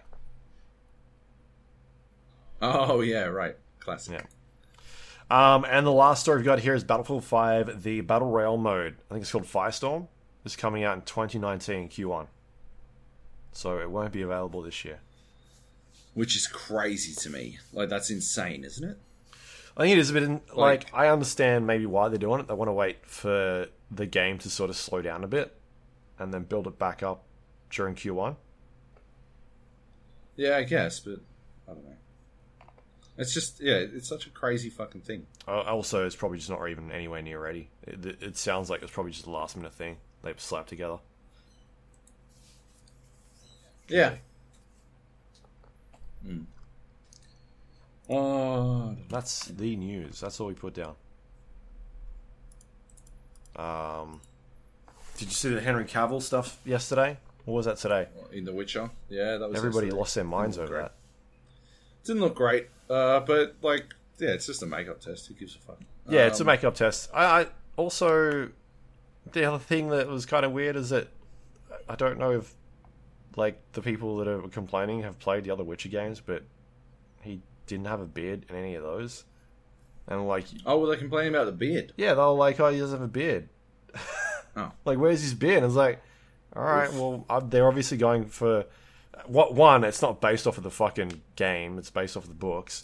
But also, the last game was set at the end of an arc, and obviously you got to have a beard at the end of the arc. So just fucking wait; he'll grow a beard. Just chill. Word. Yep. Preach it. All right, we got a question. Let's do this question and let's wrap up. Sure. I'm hungry. Frisco writes in. Frisco. Are esports players doing enough to monetize their personal brand? Conversely, are esports... He's writing esports with a capital S every single time here, and it's destroying me. Conversely, are esports-centric dev companies doing enough to allow the monetization of player brands in their games? For example, in Dota 2, on top of being able to trade and resell item sets on the Steam Marketplace, they can also be personalized with custom names and stat displays, which made me wonder why aren't pro Dota 2 players selling personalized items they use in tournaments. I could certainly see people being interested in buying the Ember Spirit set that Anna used to win TI8. That's an awesome question. Are esports players doing enough to monetize their personal brand? No, categorically they are not. And are esports-centric dev companies doing enough to allow that monetization? In general, no, they aren't either.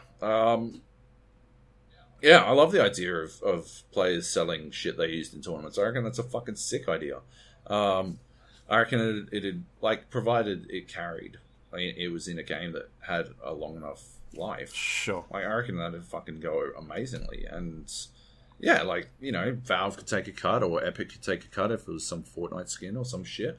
And then, yeah, like, they could make that, like, the players could make money, and like, they could even auction it off and stuff. That'd be fucking awesome. Isn't Fortnite doing that now? Like, some sort of partnership program where you could put in a code and, like, for your favorite content creator, and they get a cut of it. But that's like, that's not this. This he's talking about, like, the jersey that LeBron wore when he. Oh, I thought you were talking about, like, in-game items and stuff. Yeah, he is. Yeah. He is talking about that, but, like, that's what, like, I think that's what he's talking about. Like, the Ember Spirit set that I know used to win 2AA. Yeah. Like, yeah.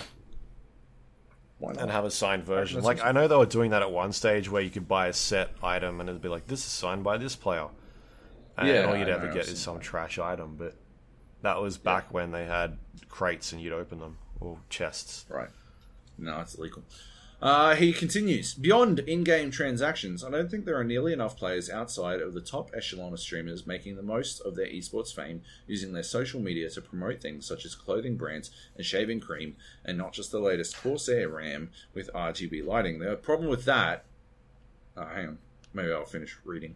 Perhaps team organizations could do more to encourage their players to be more active on their social media and or to pursue more individual sponsorships. And I think a lot of current esports games could implement more avenues for teams and players to generate more revenue for themselves, like character and weapon skins a la Valve's esports titles.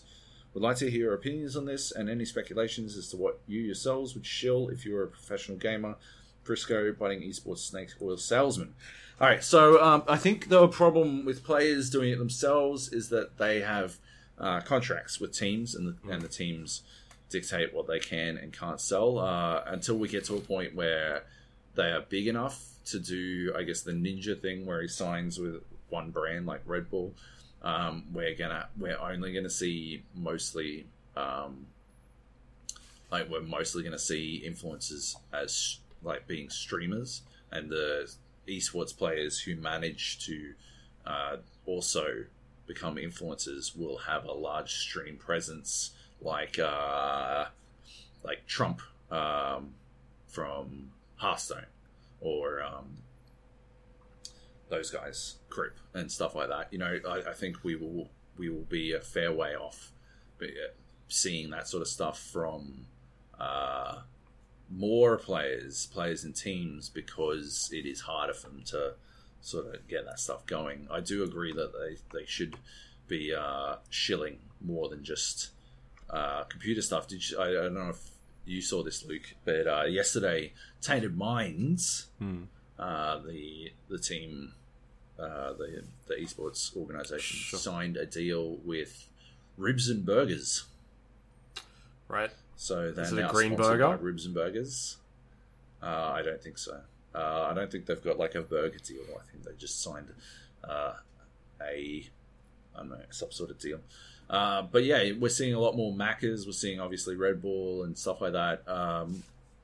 Yeah, I think that stuff's coming, but that's going to come from outside in more.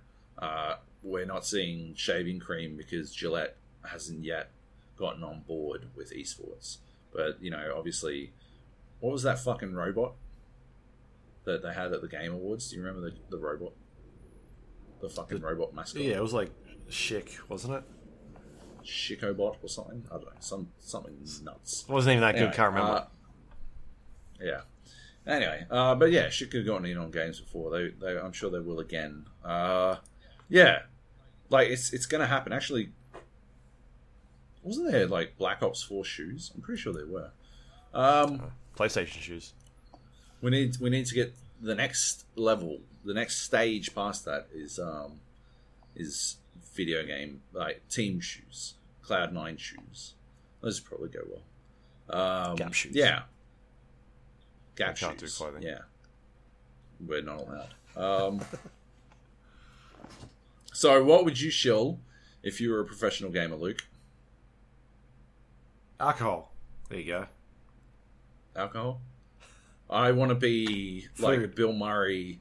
KFC. Bill I'll Murray, do fucking KFC. Suntory whiskey. You know how he does those Suntory whiskey ads, Bill Murray? Yeah, right. I'd do a Suntory whiskey ad.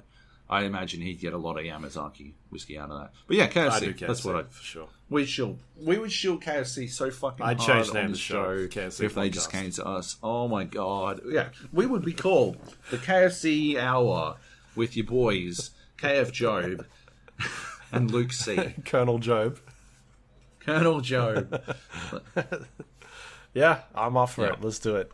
Where do I sign? Bring it on. Yeah. We have to sit Anyway. here and do a chicken challenge every week.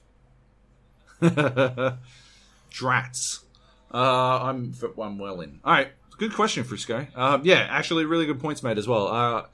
I love the idea of selling in-game items that were used by players. I reckon that'd be fucking sick, and it'd be, like there'd be a tangible element to it that would, I guess, increase in like value over time, which we haven't really seen with digital items thus far. So I reckon it's a really cool idea. Maybe. Maybe. Yeah. All right, cool. Whatever. Luke's not on board. Yep. That's it. I think that's it. That's it. No other questions? That is Emails? No. No. No. All right, let's No. wrap it up. The Gap. You can find us on iTunes, Android, Windows Store. You can search for the Gap or the GA Podcast. If you want to review the show, you can do that. It helps other people find it. We appreciate that. And everybody can email us questions if they want to at our email address, thegapodcast@gmail.com. You can also find us on social media, facebook.com/GApodcast, twitter.com/GApodcast. We also have a website, thegapodcast.com. It's got all the links we just talked about, including past episodes of the show. You can also find us on YouTube, youtube.com/GApodcast. I think that's the site, right? I'm pretty sure. That's it. You can like the videos or watch us talk about it on the screen, like right there. So don't do that. Break? Did it break? I don't know. I don't know. Fair enough. We'll look again. Last week we had footage of Red Dead Redemption playing while we were talking. Don't do that. That is scary. You're scaring everybody. Fine. Did you watch any of that footage? I'll It was me running around doing random shit for a while. Yeah, I watched all of that. You watched all of it. You're insane. It was you talking the whole time as well. What? It was you were talking the whole time, almost. Oh, the entire okay. time. During that footage. Yeah, 'cause it was I'm you're sorry. the only one who played the game. It's garbage, honestly. I mean, the podcast is at its best when I'm talking, obviously, and it was not a lot of me talking. Yeah. I don't know. It's pretty bad. So, yep, we're on video. You can go check that out. You can find us on, did I say Discord? thegapodcast.com/Discord. You can play games with people on there. Playing Black Ops last night. And I'm sure we'll be playing more of that. And Battlefield coming Once up. Red Dead's finished. Yep. Some Fallout. You can watch us download Fallout. We did that the other night. It was good. Otherwise, you can find us on... That's it, actually. Oh, the website. The website's up and running thanks to our Patreon people. If you want to help support the show, go to patreon.com/GApodcast. Thank you, everyone that does it every month. Appreciate it. You're the best! And that's it. That's the show. I think that's it. Anything you want to spruik out? Go read my interview with Spawn, the Comic. GM of Melbourne Order. Right. Yeah, go check that out. That's it. It's huge. It's a massive fucking interview. And it took me fucking forever. And it was supposed to go up before we recorded this podcast. And our stupid fucking CMS crashed on me. So, Cool. What about you? What do You can go to Stevivor.com. I have a bunch of Red Dead stuff that went up over the last week. Reviews, some guides about things are in there. So the thing was, in the actual game, it tells you this is how much you've completed. And it was like, there are 5 shacks. And I was like, oh, there's only 5 fucking shacks in this game then. Because it was like 1 of 5. And then you find another one, it's like 2 of 5. And I'm like, alright, cool. I'm noting down all these fucking shacks that I'm finding. Anyway, it turns out there's not 5. There's it only tracks 5. Oh. There's fucking heaps.